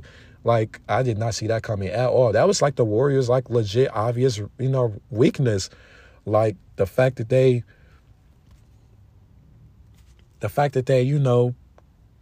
don't really got, like, Steph tries to help on rebounds. That's why Otto Porter Jr., as somebody that's been watching the Warriors a lot this regular season, I've been saying Otto Porter has to help hit those threes. He had a couple of shots in the last game because I don't know what happened to his jumper. Like, Otto Porter could shoot threes. Now he hasn't been hitting nothing lately, but rebound the ball well. And on top of that, just, be that energy. And he's been helping on the boards. And Wiggins, man, his hustle and stuff, like, I think they're going to keep him. Granted, I was talking about them trading him, because, like, he was really, like, after the All-Star break struggling. But now, even though he's not putting up 20 or 25 or 30, he doesn't have to. When Steph drops 30, when Klay Thompson is a efficient 20, when Jordan Poole is a efficient 25, 20, why would you need another 20? All you need is 3 guys to give you 20 points, and you should be good because the Warriors can't play defense as well. So I think the most, interesting part of the series as well is, Ja Morant unfortunately getting injured. I thought that, that sucked. That wasn't good. I will say, though, Ja tweeting out that broke the code stuff and everything, like, obviously it was a shot at Steve Kerr, I believe, more so than a shot at Jordan Poole. And I understand it, like, because Steve Kerr was definitely kind of gassing it a little bit on you broke the code and you did this and that, and you should have did this and you shouldn't have did this. You know what I mean? Like, he was definitely doing that. So I understand it. I thought it was, cool or right, funny. But come on, like, I don't think what Jordan Poole did was dirty. If that was dirty, do you have to call what Desmond Bane did was dirty? Desmond Bane, the ball is under Desmond Bane. He's still falling on Jordan Poole's leg. Like, this series has definitely been wild. It's been a wild series. It's been a wild series. Once I saw Ja limping after the game, I knew he was going to miss Game 4. Now, I do believe he'll probably miss Game 5 as well. He'll probably be back if there's a Game 6 beater for Game 6. But then again, he might come back because it's like that Ben Simmons thing where if you're not going to come back now, why would you come back later? Like, if you're down 3-1, you have to come back for Game 5, right? So hopefully he is back, though, sooner than later. But, yeah, Taylor Jenkins going out tweeting about he thinks Jordan Poole did. He basically just gamesmanship and doing what Steve Kerr did. I'm not that mad at it. You know what I mean? It is what it is. He's just defending his superstar and want to, see some, in their eyes, fair treatment. Because Dillon Brooks, I'm sure they feel like Dillon Brooks, what he did was not right, but they don't feel like it was dirty, and they obviously wouldn't want him to be suspended for Game 3, but he was suspended for Game 3. So they want Jordan Poole to be suspended for Game 4. We know what they're doing. They're not slick. They ain't low. We know what you're doing. We know what you're doing. Oh, my God, it's so loud. Hold on. Sorry about that. But, yeah. So, yeah, they ain't low. You know what I mean? It is what it is. Klay Thompson, efficient 20. It's real funny. Like, we don't know what we're going to get. But while people have been saying Klay Thompson, this isn't the old Klay Thompson, this kind of is the old Klay Thompson, though. Like, Klay Thompson has never just been lights out, super efficient throughout every game of the playoffs. I said last podcast, look at the finals. Klay Thompson NBA Finals history shows you right there. He's not this super consistent, like never messes up, never misses shots, doesn't ever be inefficient type of guy. Like he sometimes is streaky. That's Klay. He's a shooter like that. Like, it is what it is. But I anticipate for the Warriors to whoop the Grizzlies again in Game 4. I expect them to whoop them again in Game 4. This one might be different, though. I feel like this one, the Warriors might be way more up in the first half. And then the third quarter is going to get nasty for the Grizzlies. It's going to get nasty. This is why when people point out, the Grizzlies' record in the regular season without Ja Morant, like, don't make a big deal out of that. Obviously, that could hurt Ja in his MVP race, which I think that's kind of crap because we see, again, like, okay, they win a lot of games without him in the regular season, but teams focus differently in the postseason. The Warriors are actually more healthy now. Steph, Klay, and Draymond is actually playing together now. Like, it's just different. Like, in the playoffs, you need that unstoppable superstar to beat a great team. They need that. So we'll see what happens. I expect Steph to go off. I expect Steph to probably go off at like 35. I'm not going to lie. Have a big score night. Jordan Poole probably won't be as efficient as he was last game, Game 3, but I expect him to be very good this game as well. And, yeah, I mean, I don't really know what the Grizzlies can really do. I think just really, really hope that you can knock down your threes. Hope that Jaren Jackson has a really, really good game. Dillon Brooks, I think he'll be motivated, obviously. Hopefully, they hope that he could be the Steph Curry stopper, which that's kind of bullshit when you go through the history. He's not really that much of a Steph Curry stopper. But anyways, I'm sure they hope that he's a Steph Curry stopper. And, yeah, it is what it is. We'll see what happens. I just expect the Warriors to whoop them up. And then Game 5, same thing. Like, this series probably should be done in 5. I'm not going to lie. But I said that about the Phoenix Suns. They're going to handle the Dallas Mavericks, and that's not happening. So we'll see. I'm noticed real quick, maybe I should just see, because like every time the Bucks win, the Warriors win right after. So if the Bucks win tonight, I think if you're a Warriors fan, be confident that you're going to win, this game tonight. Be confident. And real quick, it was this tweet about how basketball now, people don't watch the game for fun. They watch it to like slander these players, and it's so real. And I think it really comes from these sports shows. I think First Take and these ESPN talk shows every day, they've really made it to where we not even really watching it for fun and just Because at the end of the day, you're going to lose. Steph is going to lose. LeBron is going to lose. KD, Harden, Luka, Trey, Devin Booker, they're all going to lose. They're all going to have bad games. It is what it is. That's what comes with playing at the highest level of basketball in the playoffs. You're going to lose, going to have bad games. But people don't want to watch the game for fun. They want these players to be perfect every game. If you're not perfect, just with Steph, Warriors lost game 2, and we had to hear all types of Jordan Poole, the best player on the Warriors. Like, what? We had to hear all types of stuff. Steph Curry legacy and this and that. I understand there's a conversation of, is Steph Curry top 10 all time? And a lot of people feel like he has to do more to be top 10 all time. I agree with that. But why are we having these conversations like it's game 3 of the second round? Like, maybe if it was the finals and it's game 6 of the finals, okay, bet. Obviously, legacy talk is going to be there. But come on, like, are we serious? We know how people feel about Steph. He's one of the 20 greatest players in the history of the game to most people. Leave it at that. Like, every game, though, like, even with James Harden, I'm not that big of a James Harden fan, but, man, every game is legacy talk, legacy. Like, oh, my gosh, we know these guys' legacy.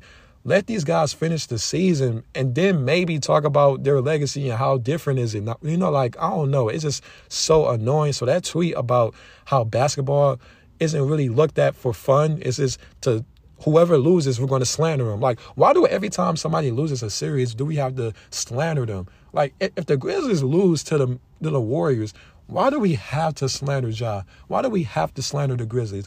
If the Suns lose, I get it would be very surprising, but why do we have to just slander? And I'm not a Chris Paul fan. Like I've said, I'm far from a Chris Paul fan. But why do we have to slander these guys? Like, I don't know. It's just a question to ask. I'm not asking for the basketball world to be super positive and hunky-dory. I think that would kind of be boring and just unrealistic of me to expect that.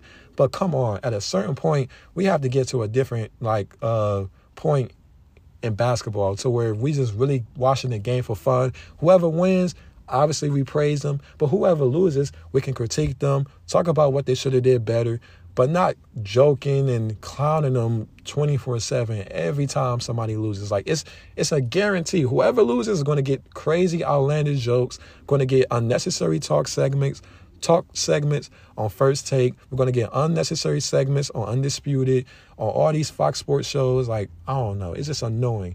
It's just annoying, bro. It's just annoying. But that's about it. This might be my longest episode, to be honest. I just had to talk on the Jack Harlow, how bad that album was, talk about Kendrick, how good that single was, but how maybe it's a little overhyped, and I'm still excited for the album, how crazy that tweet was about how Cole has been looked at as more insightful than Kendrick when that's not true. I had to talk about the, Miami, Philly, James Harden somehow looking like James Harden. By the way, Harden ain't going to be looking like that regularly. I saw a Bleacher Report, James Harden is back, and that was cute. I'm not going to really hate on it, you know what I mean? But he's not back. He's going to be back to being, first of all, he wasn't really all that, I don't want to be that guy because I'm not always talking about numbers and efficiency, but he wasn't really all that efficient anyways in that game that he came back or whatever. So whatever. But have to talk about that. Dallas, Phoenix, that series is going to be amazing. That kid should have got his ass kicked by Chris Paul. I don't know if for sure he did what they said that he did, touching his wife and his mother, but if he did, I would be cool if, like Charles Barkley said, come down to the court and get your ass whipped one-on-one. But anyways, yeah, this has been another episode. Thank you for listening. I definitely appreciate you guys for listening. The numbers are going up each episode, so I'm going to just continue to provide you with content. I'll probably be giving another episode in the next few days. Certainly when Kendrick dropped this next album, this upcoming Friday, I'll be, giving my thoughts and my reactions on that album. Excited. So, yeah, Twitter, NewJay, NUJAYYY, 3 Ys on that. And, yeah, for more opinions, can just follow that.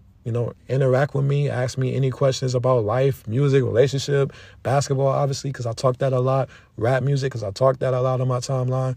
But, yeah, thanks for listening, and we out. Yo. Back at it. Episode 9. Like right now I can just remember all the numbers to like every episode right now, but eventually it'll get hard, to like remember these numbers to like these episodes or whatever. But episode 9, I believe, of Talking to Myself Very Well, I definitely have some topics I definitely want to talk about. Probably be a little bit less basketball, but I'll always find a way to talk some hoops and stuff. So, and the playoffs has been very entertaining. Pardon me if you're hearing a little bit of noise or whatever. It's people very loud outside. It's back warm out. People loud with their cars and everything. So you know how it be. But I first want to talk about real quick. The first thing I have to talk about, and it kind of coincides like the timeline of this past weekend or whatever, this Jack Harlow album. Jack Harlow, very popular rapper from Kentucky, dropped his second album, I believe, Come Home, The Kids Miss You. And to be honest, this is my first album of Jack Harlow that I've ever listened to. So I was definitely going to listen to it. Like, his last album definitely had hype behind it, sold a little bit, but the only song that I've ever like heard was Poppin'.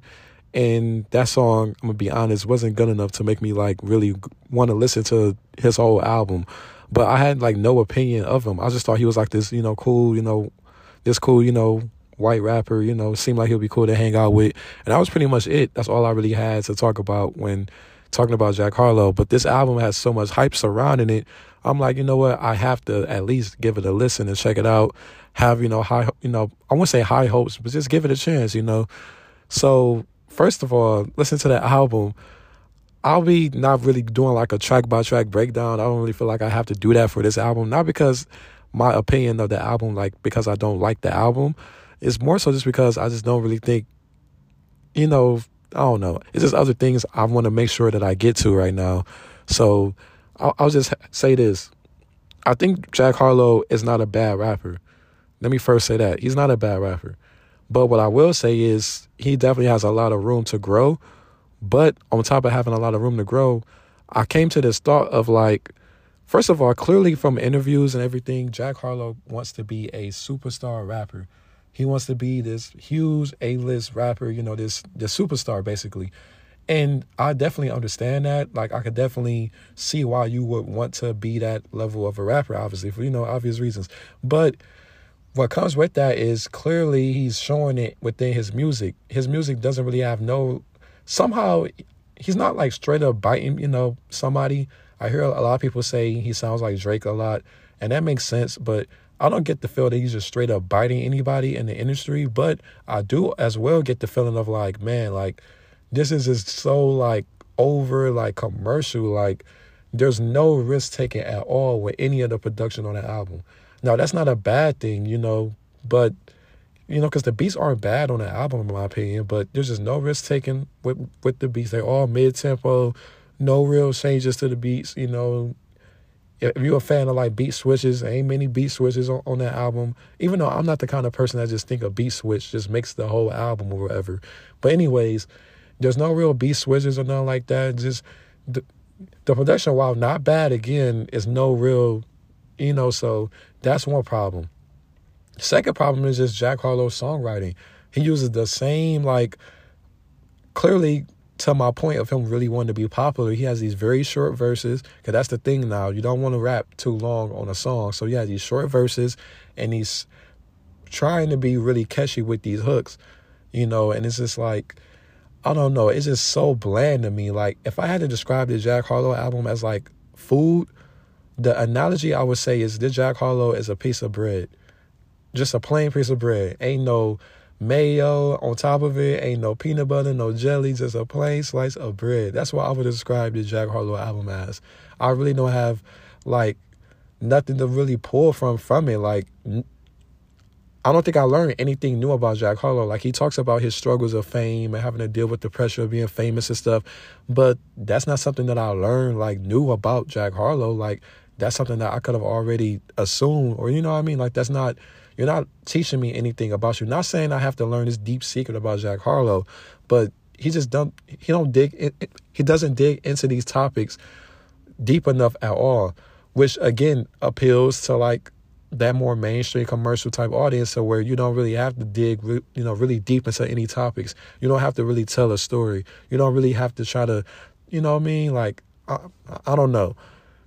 I would say there are a few good songs on the album. I won't say the entire album is bad. Like, I thought the Drake song was good, not just because of Drake, which obviously Drake was the star of that song, but I think Jack Harlow sounded good on that record. I thought he rapped better on that song. I thought his flow, while it was still very the same as it was throughout the entire album, I would say his flow was sounded good over that beat.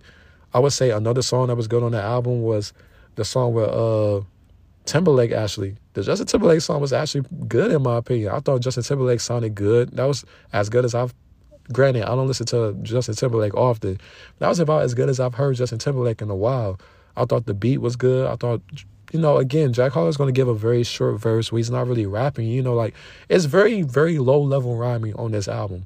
That's why I am low-key interested to check out Jack Harlow's earlier work, because I would love to figure out, has he rapped better than this? Like, I have to talk to some Jack Harlow supporter, fan, or whatever.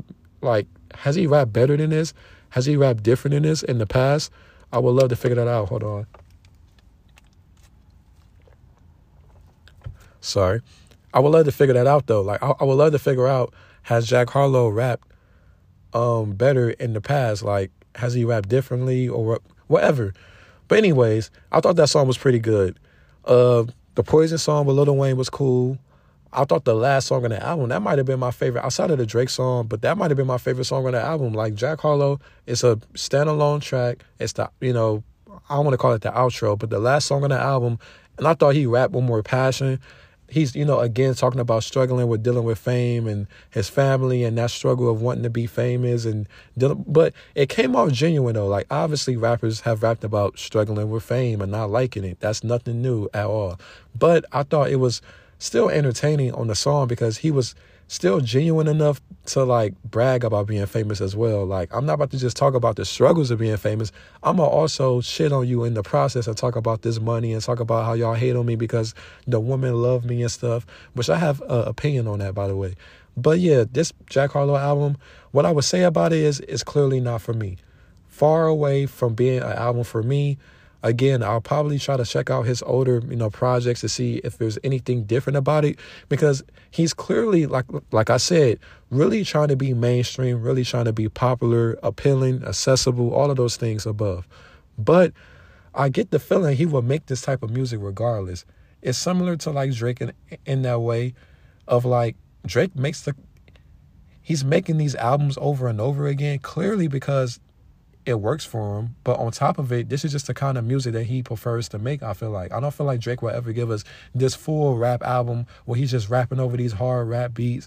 No, he's not going to do that because he really loves to make R&B music. He loves to make music for women, like Drake has said it numerous times. So Jack Harlow, I will say, the benefit of the doubt is I think he will make this type of music regardless, even though he clearly strongly wants to be very famous, strongly wants to be mainstream, strongly wants a long career in the mainstream. You know what I mean? I wouldn't be surprised if Jack Harlow wants to win 10 Grammys. He wants to win 15 Grammys in his career. Like, I know every artist would probably like that, but he clearly really, really wants that for himself.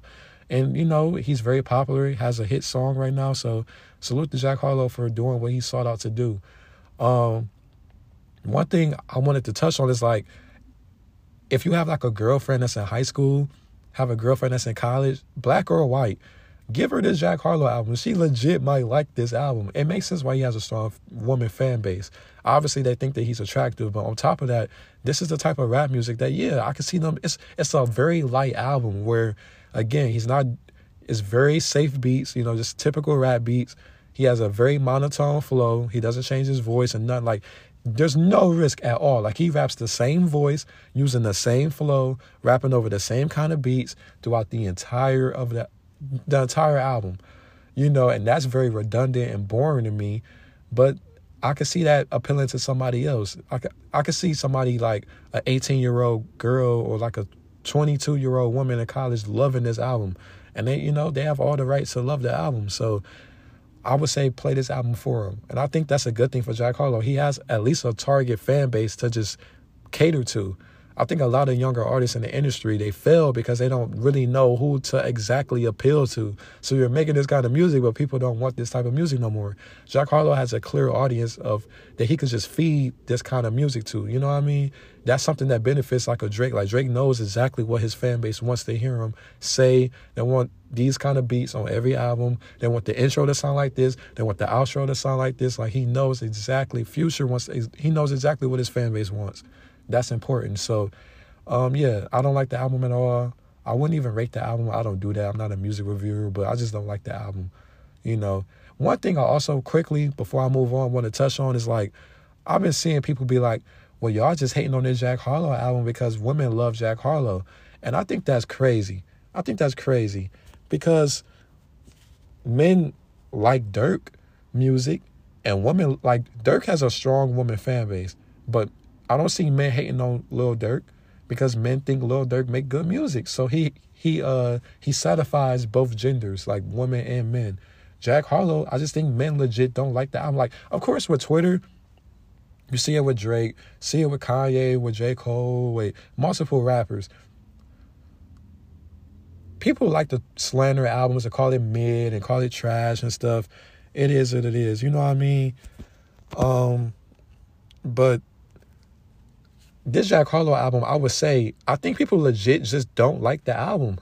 I just think people legit, because the same way he clearly has an audience that will love this album, I could see somebody that's a Kendrick stan not liking this Jack Harlow album. I could see somebody that's a Future stan that's not going to like this album. Like, if I'm on Jack Harlow's team, I would tell him, like, there's a lot of hate for you on the internet.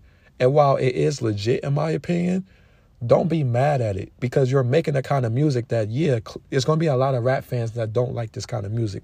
Same way there's going to be clearly a lot of rap fans that love this kind of music. Like, you just have to live with it or either change your music, you know what I mean? But as long as you're making this kind of rap music, this very commercial, generic, bland rap music, I know that might be a little too harsh to say, but that's the best way I can describe it. It's bland rap music. It's pop rap music. You know what I mean? You're going to have a certain group of people that every time you drop an album, they're going to hate on it. But you're also going to have a certain group of people that's going to love this album, that's going to buy your music, going to go to your show, going to buy a t-shirt, hoodie, whatever. So I just think people just legit don't like the album. I think the hate on Twitter is real. Like, people just listen to the album, they're like, yeah, this is very boring. You know, I think people understand that this just isn't the kind of album that's for them. Really, every type of album, you should have that kind of perspective on it. There's only a few albums that drop that get really popular that I just think is really trash. But, you know, it is what it is. Hold on. I'm texting somebody. Hold on. Sorry about that. So the next thing I wanted to touch on was the Kendrick Lamar release. Just last night, we got the Heart Part 5 from Kendrick Lamar. As somebody that's been a big, Kendrick fan for years, I know the whole Heart series and everything. So that's and I was definitely like, you know what? I'm excited to, to like listen to this. Like, I'm excited to listen to this and hear this. You know what I mean? So Kendrick put out the video. I'm like, okay, this video definitely interesting. Like, definitely interesting. This might be actually, this is the first. No, it's not the first because we had a video for the first Heart, the Heart Part 1, which is low key like my second Heart. If I had to rank my two favorites, it's the Heart Part 2 and the Heart Part 1. The Heart Part 3 is probably my least favorite. I know a lot of people love that, but that's probably my least favorite Heart. But Kendrick, I'm like, okay, this video is dope. The production, that Marvin Gaye sample was done very well. That's so Kendrick-like, you know what I mean? That's so Kendrick-like. So I'm like, okay, bet. Then Kendrick just starts flowing. Like, his flow, granted, it's a typical, like, Kendrick-type flow, damn near, but I thought the flow was great. He was flowing over the beat amazingly. And, just the lyrics and the bars in the song, like, it was just amazing. It was just amazing. It's a great song. It is a great, great song. I don't know. While I say it's a great song, I don't know if I feel as strongly as, like, I think some other people do, but that's just me with Kendrick. Like, I love Kendrick, but I'm not as huge of a Kendrick. Like, growing up, like in high school, I used to listen to Pimp a Butterfly every day sophomore year of high school. You know, like every day, like that album dropped, I remember March of 2015. I used to listen to that album all first hour because I could listen to music in my first hour, all second hour because I could listen to music in my second hour. Like, I love that album. I played Kendrick a lot more when I was younger, but I still love Kendrick, you know, as an artist. I just rarely ever listen to him, you know, but so this song, while it's a great song, I doubt that I'll be listening to it again and again and again, over and over. And I doubt that it'll even be on the album. But I think it was a dope song. I think it was a dope way to like roll out the album. The video, the guys that did the deep fakes, that was amazing. Like, just to see how technology is being used in such a great way, you know, like that video might be voted video of the year. You know how award shows love Kendrick. Award shows love Kendrick. So I wouldn't be surprised if Kendrick gets video of the year for that video, you know. But yeah, the song was definitely dope. It was a dope song. I know a lot of people touching on the deep fakes thing. Well, the deep fakes thing, but also the Nipsey verse at the end of the song. I thought that was dope. I think it was a dope, you know, I mean, he didn't really talk, like, if I knew Kendrick was going to rap from Nipsey perspective, as, you know, as Nipsey in heaven talking to his fans and talking to his family, that's, you know, I'm in heaven and talking to Sam, his brother, telling him to, you know, show his interviews to his kids and telling the fans to, you know, investments and stuff, and how, you know, it was very dope. It was just very, very, very dope. I'm interested, like I said, the features on the album. I'm expecting, you know, J-Rock, like I said, probably SZA, maybe Isaiah Rashad, but I doubt Isaiah Rashad. I just don't know if he will put him on the album. It would be dope, though, for sure. Don't get it twisted. I would love to hear another Kendrick, Isaiah Rashad song. The one song they're on together was amazing. So I would love to hear that, but I'll probably say Schoolboy, J-Rock. I do believe it's going to be a double disc, by the way. But I don't know. I don't know much more to say about it. It's just a dope song. I will say on Twitter, usually I just bypass like bad tweets and like bad takes and, you know, takes that are not accurate and that are not real. But the person on Twitter that was like, oh, it's been funny how J. Cole has been looked at as the insightful rapper in mainstream hip hop when Kendrick makes more insightful music. You can feel like Kendrick makes more insightful music all you want, but I was just so irritated by that tweet because, yeah, like, okay, the main reason why I was irritated by the tweet, and I want to make sure I'm using my words very, very clear, because where the fuck did you get that Cole has been looked at as more insightful than Kendrick? For the past almost 10 years, Kendrick has been looked at as the most critically acclaimed, the best writer, the best album maker, the most creative mainstream rapper in mainstream hip hop for almost 10 years now. Ever since Kendrick dropped Good Kid, Mad City, and trust me, I watch all the YouTube videos of people's opinions. I watch the reviews. I don't read internet reviews like that no more, but just Twitter discourse or like internet discourse, Kendrick has been easily the most praised, the most critically acclaimed rapper over the last almost 10 years. So the fact that you would slight Cole for something that's not even legit, like Cole legit gets hate for being not as deep as Kendrick for years. So how can you just now all of a sudden try to revise history into making Kendrick this victim of like he's been looked down upon compared to Cole when it's been nothing short of like the total opposite, bro? Like that shit like completely irritated me. Like, and it's not because I'm like trying to just defend one over the other. It's more so because I'm just a rap fan and I understand that is so false. But people can just like say stuff that is just not true, you know, and just get retweets and get likes. Then people in the comment sections like, it's colorism for Cole being looked at as smarter than Kendrick, which, again, he hasn't been looked at as smarter than Kendrick. Kendrick has clearly been looked at as, whether I agree with it or you agree with it or not, he's been viewed as the most conscious, smartest mainstream rapper, the deepest. He has a Pulitzer Prize. He has way more Grammys than Cole. he performs at the Grammys. Cole has never performed at the Grammys. Now, we don't know the reasons why Cole hasn't performed at the Grammys, but I'm just saying, we know Kendrick has performed at the Grammys multiple times. He wins at the Grammys every single year. He has a Pulitzer Prize, performed at the Super Bowl. Like, he's way more critically acclaimed. Like, Cole gets way more mixed reviews after every album, from critics to fans or whatever. He gets criticized way more than Kendrick. So the fact that you were like somehow trying to make him to be this like this victim of like, oh my God, Kendrick has been looked at as less smarter than J. Cole. Like, what are you talking about? And there was a lot of people on Twitter that was letting her know like that's not true. But I think the reason why she tweeted that is because she also didn't know that J. Cole went to college. So I'm saying that because she might not know how rap conversation has been going for the past. Like, she might just think in her mind that Cole has been looked at as smarter than Kendrick, but she don't know rap enough to know that rap fans consider Kendrick to be the deep one. Consider Kendrick to be the just a deep, complex rapper in mainstream hip hop. She might not know that, so that's why she tweeted as if it's the other way around. When it is what it is. I just thought that was not even funny, but just like I was just so annoyed by just seeing that, because there's so many tweets you could just lie. I'm about to just start lying on Twitter just so I could go viral myself. I'm about to just start tweeting anything, But yeah,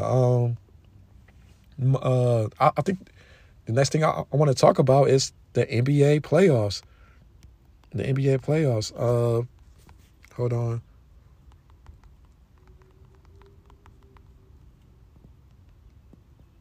The NBA playoffs. So we just had yesterday a great Boston Celtics. Well, no.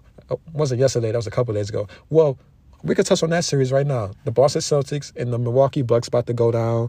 Game 4 tonight. I'm definitely interested in seeing what happens. Milwaukee's up 2-1 right now. Jason Tatum was horrible.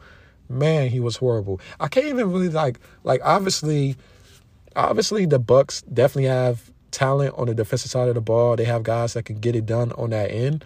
But what I will also say is, though, it's like Tatum just has to get to his spots and just be more aggressive. I would say post guys up more. Like, a lot of the guys they put on him, he's taller than, and I think he could, get his way to like getting some layups and drawing some fouls and get himself going. Jaylen Brown has kind of been up and down all playoffs, so this isn't really what I'm like surprised by. I can see him dropping 30 again tonight. I actually anticipate for the Celtics to win tonight. But yeah, this series has been amazing. This is like a great back and forth. Like, each game, I expect to go to the very last couple of minutes. This is peak playoff basketball right here. Like, Giannis is just incredible. I thought Jrue Holiday hit some big shots. You can't expect Jrue Holiday to be this efficient scorer, scoring 25, 30. Like, he could give you 25, but is it going to be a pretty 25? Most likely not, especially against a very good Boston Celtics team. But, he's getting it done right now. I had the Bucks coming out the East before the playoffs started, so I'm going to just stick to the Bucks winning this series. But the Celtics could very well win this. They could very well win the next couple of games. Like, this is that kind of series. I do expect for them to win tonight. I think a big thing for the Celtics tonight was obviously Jason Tatum has to look like a superstar right now. You know what I mean? But outside of that, I think a big key to this series would be how well do they, again, shoot the three. On top of shooting threes, could they somehow, like, Giannis is going to, no matter what, his stat line is going to be very well. But how exactly is those points, getting done? Are they easy baskets? Are they, in the rhythm of the offense? Or, he could drop 35, for example. But when you watch the game, is that 35 happening, like, is it scattered throughout the game? Is it just one dominant quarter? Is it like, because maybe Giannis has a dominant second quarter, but if you can really make him struggle in the second half, I think that's important for the Celtics. Like, 35 is just what he's going to get. Nobody has really nothing to really stop Giannis from dropping 35, to be honest. So it's like he's going to get that, but what do you do to, like, scatter out those points? What do you do to like disrupt those points? Or like, I don't know. I'm really interested to see how well do they shoot the three, because Boston could go really cold shooting the three. That's one of the things that could hurt them against a team like the Warriors or like the Suns or something like that. Like sometimes while they have an amazing defense, if the Warriors are hot, if the Suns are hot in the finals, can the Celtics fire back? Like they really rely a lot on Jason Tatum, which he's become a great scorer.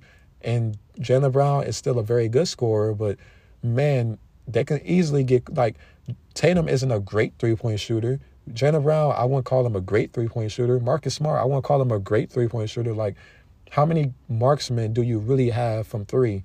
So that's kind of like one of their pitfalls or whatever. I wouldn't be surprised. Just a random throw out there. I wouldn't be surprised if Marcus Smart somehow has like a big game. Like he's kind of due for like a big game or whatever. You know what I mean? He's kind of due for that. I will say, so yeah, that game will be very interesting tonight. I want to also touch on that Philly-Miami series. That's an interesting series right there too. That's an interesting series too. Hold on.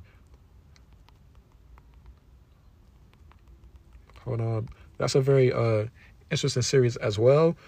I will say it's been interesting to just see how different Philly is with like Embiid out there. I love to see it. I love to see how interesting they've been with Embiid out there.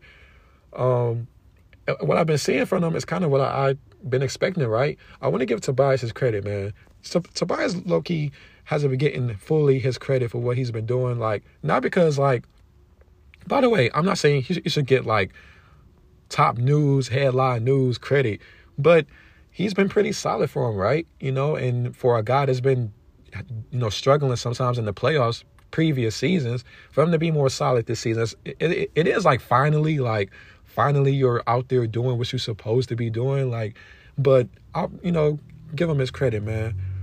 Give him his credit. I would say about this series, come on, let Duncan Robinson out there, man. As a Michigan like basketball fan, like let Duncan Robinson out there. Let him go out there cook. Let him go out there and just, you know, I don't know, because he is okay. I get it from both sides. Like Spoelstra doesn't want to put him out there, and I understand it because like he is not good on the defensive side of the ball. But man, like give him 15 minutes, maybe. Like, come on, like I don't know.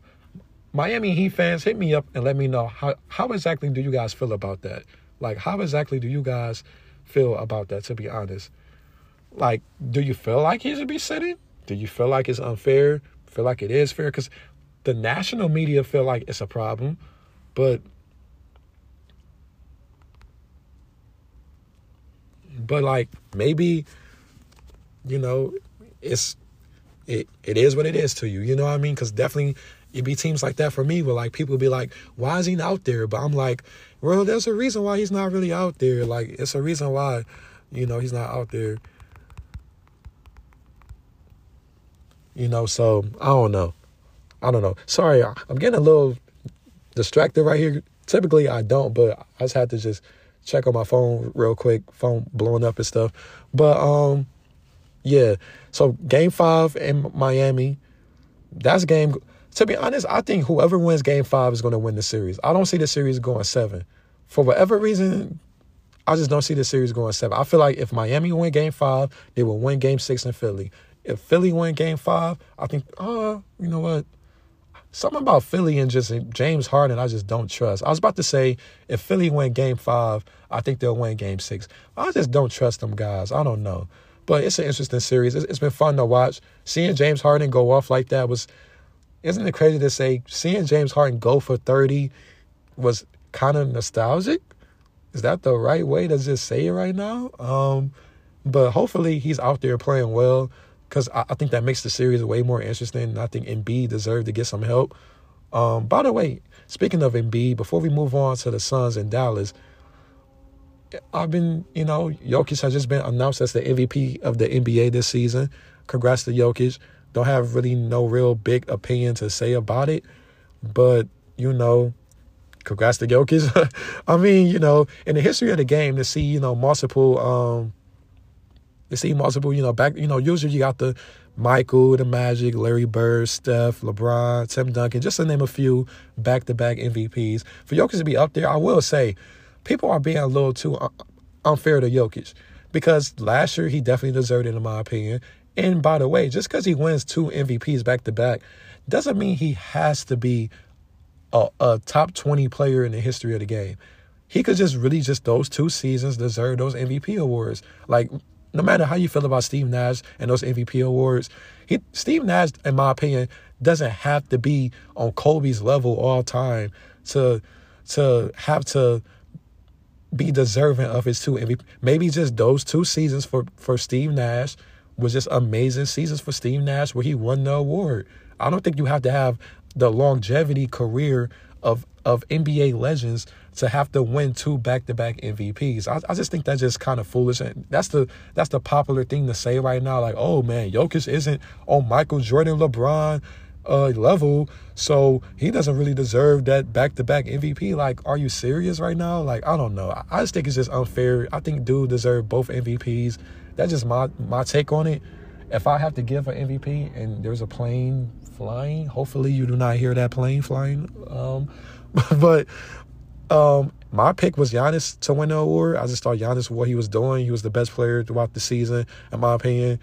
Impacted the game the best on defense, in my opinion, out of, you know, Jokic and Embiid. But I'm not mad at Jokic getting the award. I just had to defend Jokic a little bit on that. I'm not the biggest Jokic fan, but I'm a basketball fan, and I love to watch him play. So, you know, I just had to say that. I'm not a Jokic fan, by the way. I'm not.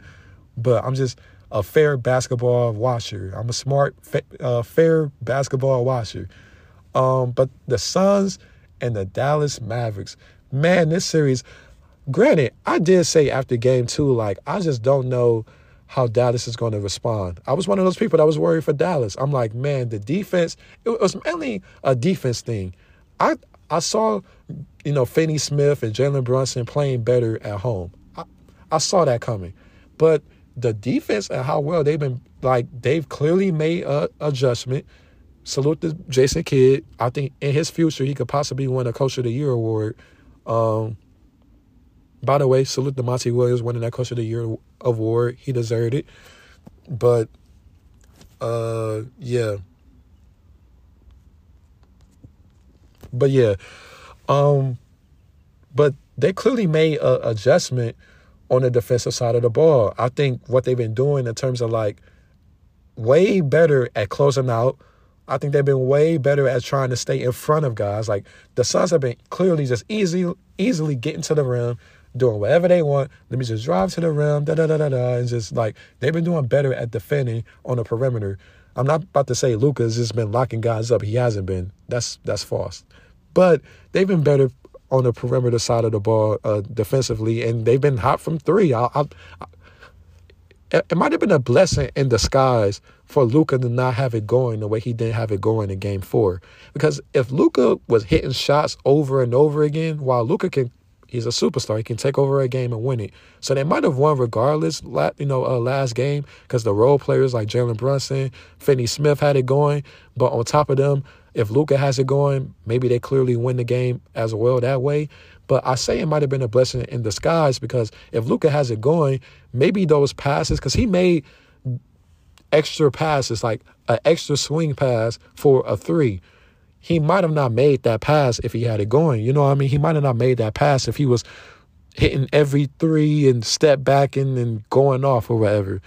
But Game 5 will be Dallas got a shot. I'm still going to stick to the Suns win this series. That home court advantage, that Phoenix crowd is low-key might be the best crowd right now in the NBA right now. So Chris Paul, he got to get it together. He's showing his age right now. He's showing his age because 5 points, 6 fouls, and the fouls are legit fouls. This not me being like, if you don't know me, I'm not a big Chris Paul fan like that. I respect that he's one of the greatest point guards ever. I'm just not that big of a fan of him and how he just does certain things to try to manipulate. Everybody flops pretty much, granted. But Chris Paul, I don't know. He's just a certain way he just tries to get over on the officials and try to do just dirty stuff like plenty of history of him being a dirty physical player. And it's weird because it's not like it's out of, retaliation. He just does it. Like, he just does slick, foul shit or whatever. I don't know. But Chris Paul has to be better. He has to make him have some type of impact on the game. Whether he doesn't have to drop 25, 30, but he has to have some impact on the game. Playmaker-wise, defensively, has to make some impact on the game. Mainly just with his playmaker. I think that's one of the things that was missing. Like, outside of Devin Booker, nobody else was eating on the team. And if Chris Paul is going to be the playmaker that he says that he is, then he has to play make for other guys and be that impactful point guard on the team. So that's what I would say about it. But outside of that, I would say the next series I want to talk about is the Golden State Warriors and the Memphis Grizzlies. Game 3 was an interesting game. I think the Warriors just handled business. I think Wiggins going off the way, I won't say going off, but starting off the game as well as he started in that first quarter was very, very important for the Warriors. Very important for the Warriors. Because, like, people don't understand, like, basketball is a 4-quarter game. Like, they understand it, but they don't really understand it. Maybe because you just don't really, have experience playing basketball or whatever. But, like, somebody going off like that in the first quarter or, like, the second quarter, for example, and Wiggins didn't necessarily go off, but he had a very good first half. It could impact the game to where the Warriors are up by 8 points at halftime, but if Wiggins doesn't score those points, in the first quarter and the second quarter, maybe that halftime score is different. And maybe Memphis feels better about themselves going into the third. Like, basketball really is so back and forth. It's so much momentum based, like, so much. So, like, certain guys, whether it's a role player hitting a few big threes or whatever, it could really impact the game. Like, the first half points affect how teams come out in the second half. Like, the Warriors clearly in the third quarter, I don't know what goes on in that locker room. I think whenever there's a documentary on the Warriors, I'm calling for them to talk about the third quarter. What do they talk about at halftime? I do know there's a story of, like, Steph looking at Twitter at halftime. So that's very funny and, like, interesting. That's very funny and, like, interesting. You know what I mean?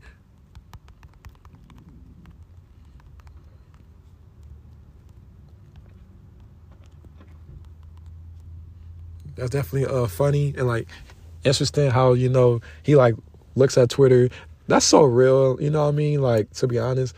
But back to the series, I would say Wiggins definitely played well. His rebounding, the Warriors have been killing them on the boards. You know what I mean?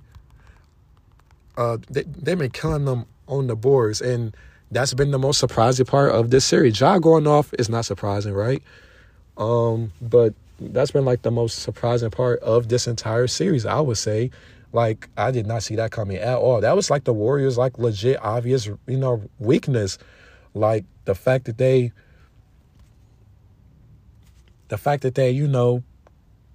don't really got, like, Steph tries to help on rebounds. That's why Otto Porter Jr., as somebody that's been watching the Warriors a lot this regular season, I've been saying Otto Porter has to help hit those threes. He had a couple of shots in the last game because I don't know what happened to his jumper. Like, Otto Porter could shoot threes.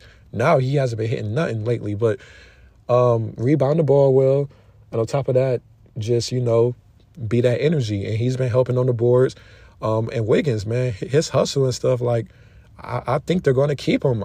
Granted, I was talking about them trading him, because, like, he was really, like, after the All-Star break struggling. But now, even though he's not putting up 20 or 25 or 30, he doesn't have to. When Steph drops 30, when Klay Thompson is a efficient 20, when Jordan Poole is a efficient 25, 20, why would you need another 20? All you need is 3 guys to give you 20 points, and you should be good. Because the Warriors can't play defense as well. So I think the most, interesting part of the series as well is, Ja Morant unfortunately getting injured. I thought that, that sucked. That wasn't good. I will say, though, Ja tweeting out that broke the code stuff and everything, like, obviously it was a shot at Steve Kerr, I believe, more so than a shot at Jordan Poole. And I understand it, like, because Steve Kerr was definitely kind of gassing it a little bit on you broke the code and you did this and that, and you should have did this and you shouldn't have did this. You know what I mean? Like, he was definitely doing that. So I understand it. I thought it was, cool or right, funny. But come on, like, I don't think what Jordan Poole did was dirty. If that was dirty, do you have to call what Desmond Bane did was dirty? Desmond Bane, the ball is under Desmond Bane. He's still falling on Jordan Poole's leg. Like, this series has definitely been wild. It's been a wild series. It's been a wild series. Once I saw Ja limping after the game, I knew he was going to miss Game 4. Now, I do believe he'll probably miss Game 5 as well. He'll probably be back if there's a Game 6 beater for Game 6. But then again, he might come back because it's like that Ben Simmons thing where if you're not going to come back now, why would you come back later? Like, if you're down 3-1, you have to come back for Game 5, right? So hopefully he is back, though, sooner than later. But, yeah, Taylor Jenkins going out tweeting about he thinks Jordan Poole did. He basically just gamesmanship and doing what Steve Kerr did. I'm not that mad at it. You know what I mean? It is what it is. He's just defending his superstar and want to, see some, in their eyes, fair treatment. Because Dillon Brooks, I'm sure they feel like Dillon Brooks, what he did was not right, but they don't feel like it was dirty, and they obviously wouldn't want him to be suspended for Game 3, but he was suspended for Game 3. So they want Jordan Poole to be suspended for Game 4. We know what they're doing. They're not slick. They ain't low. We know what you're doing. We know what you're doing. Oh, my God, it's so loud. Hold on. Sorry about that. But, yeah. So, yeah, they ain't low. You know what I mean? It is what it is. Klay Thompson, efficient 20. It's real funny. Like, we don't know what we're going to get. But while people have been saying Klay Thompson, this isn't the old Klay Thompson, this kind of is the old Klay Thompson, though. Like, Klay Thompson has never just been lights out, super efficient throughout every game of the playoffs. I said last podcast, look at the finals. Klay Thompson NBA Finals history shows you right there. He's not this super consistent, like never messes up, never misses shots, doesn't ever be inefficient type of guy. Like he sometimes is streaky. That's Klay. He's a shooter like that. Like, it is what it is. But I anticipate for the Warriors to whoop the Grizzlies again in Game 4. I expect them to whoop them again in Game 4. This one might be different, though. I feel like this one, the Warriors might be way more up in the first half. And then the third quarter is going to get nasty for the Grizzlies. It's going to get nasty. This is why when people point out, the Grizzlies' record in the regular season without Ja Morant, like, don't make a big deal out of that. Obviously, that could hurt Ja in his MVP race, which I think that's kind of crap because we see, again, like, okay, they win a lot of games without them in the regular season, but teams focus differently in the postseason. The Warriors are actually more healthy now. Steph, Klay, and Draymond is actually playing together now. Like, it's just different. Like, in the playoffs, you need that unstoppable superstar to beat a great team. They need that. So we'll see what happens. I expect Steph to go off. I expect Steph to probably go off at like 35. I'm not going to lie. Have a big score night. Jordan Poole probably won't be as efficient as he was last game, Game 3, but I expect him to be very good this game as well. And, yeah, I mean, I don't really know what the Grizzlies can really do. I think just really, really hope that you can knock down your threes. Hope that Jaren Jackson has a really, really good game. Dillon Brooks, I think he'll be motivated, obviously. Hopefully, they hope that he could be the Steph Curry stopper, which that's kind of bullshit when you go through the history. He's not really that much of a Steph Curry stopper. But anyways, I'm sure they hope that he's a Steph Curry stopper. And, yeah, it is what it is. We'll see what happens. I just expect the Warriors to whoop them up. And then Game 5, same thing. Like, this series probably should be done in 5. I'm not going to lie. But I said that about the Phoenix Suns. They're going to handle the Dallas Mavericks, and that's not happening. So we'll see.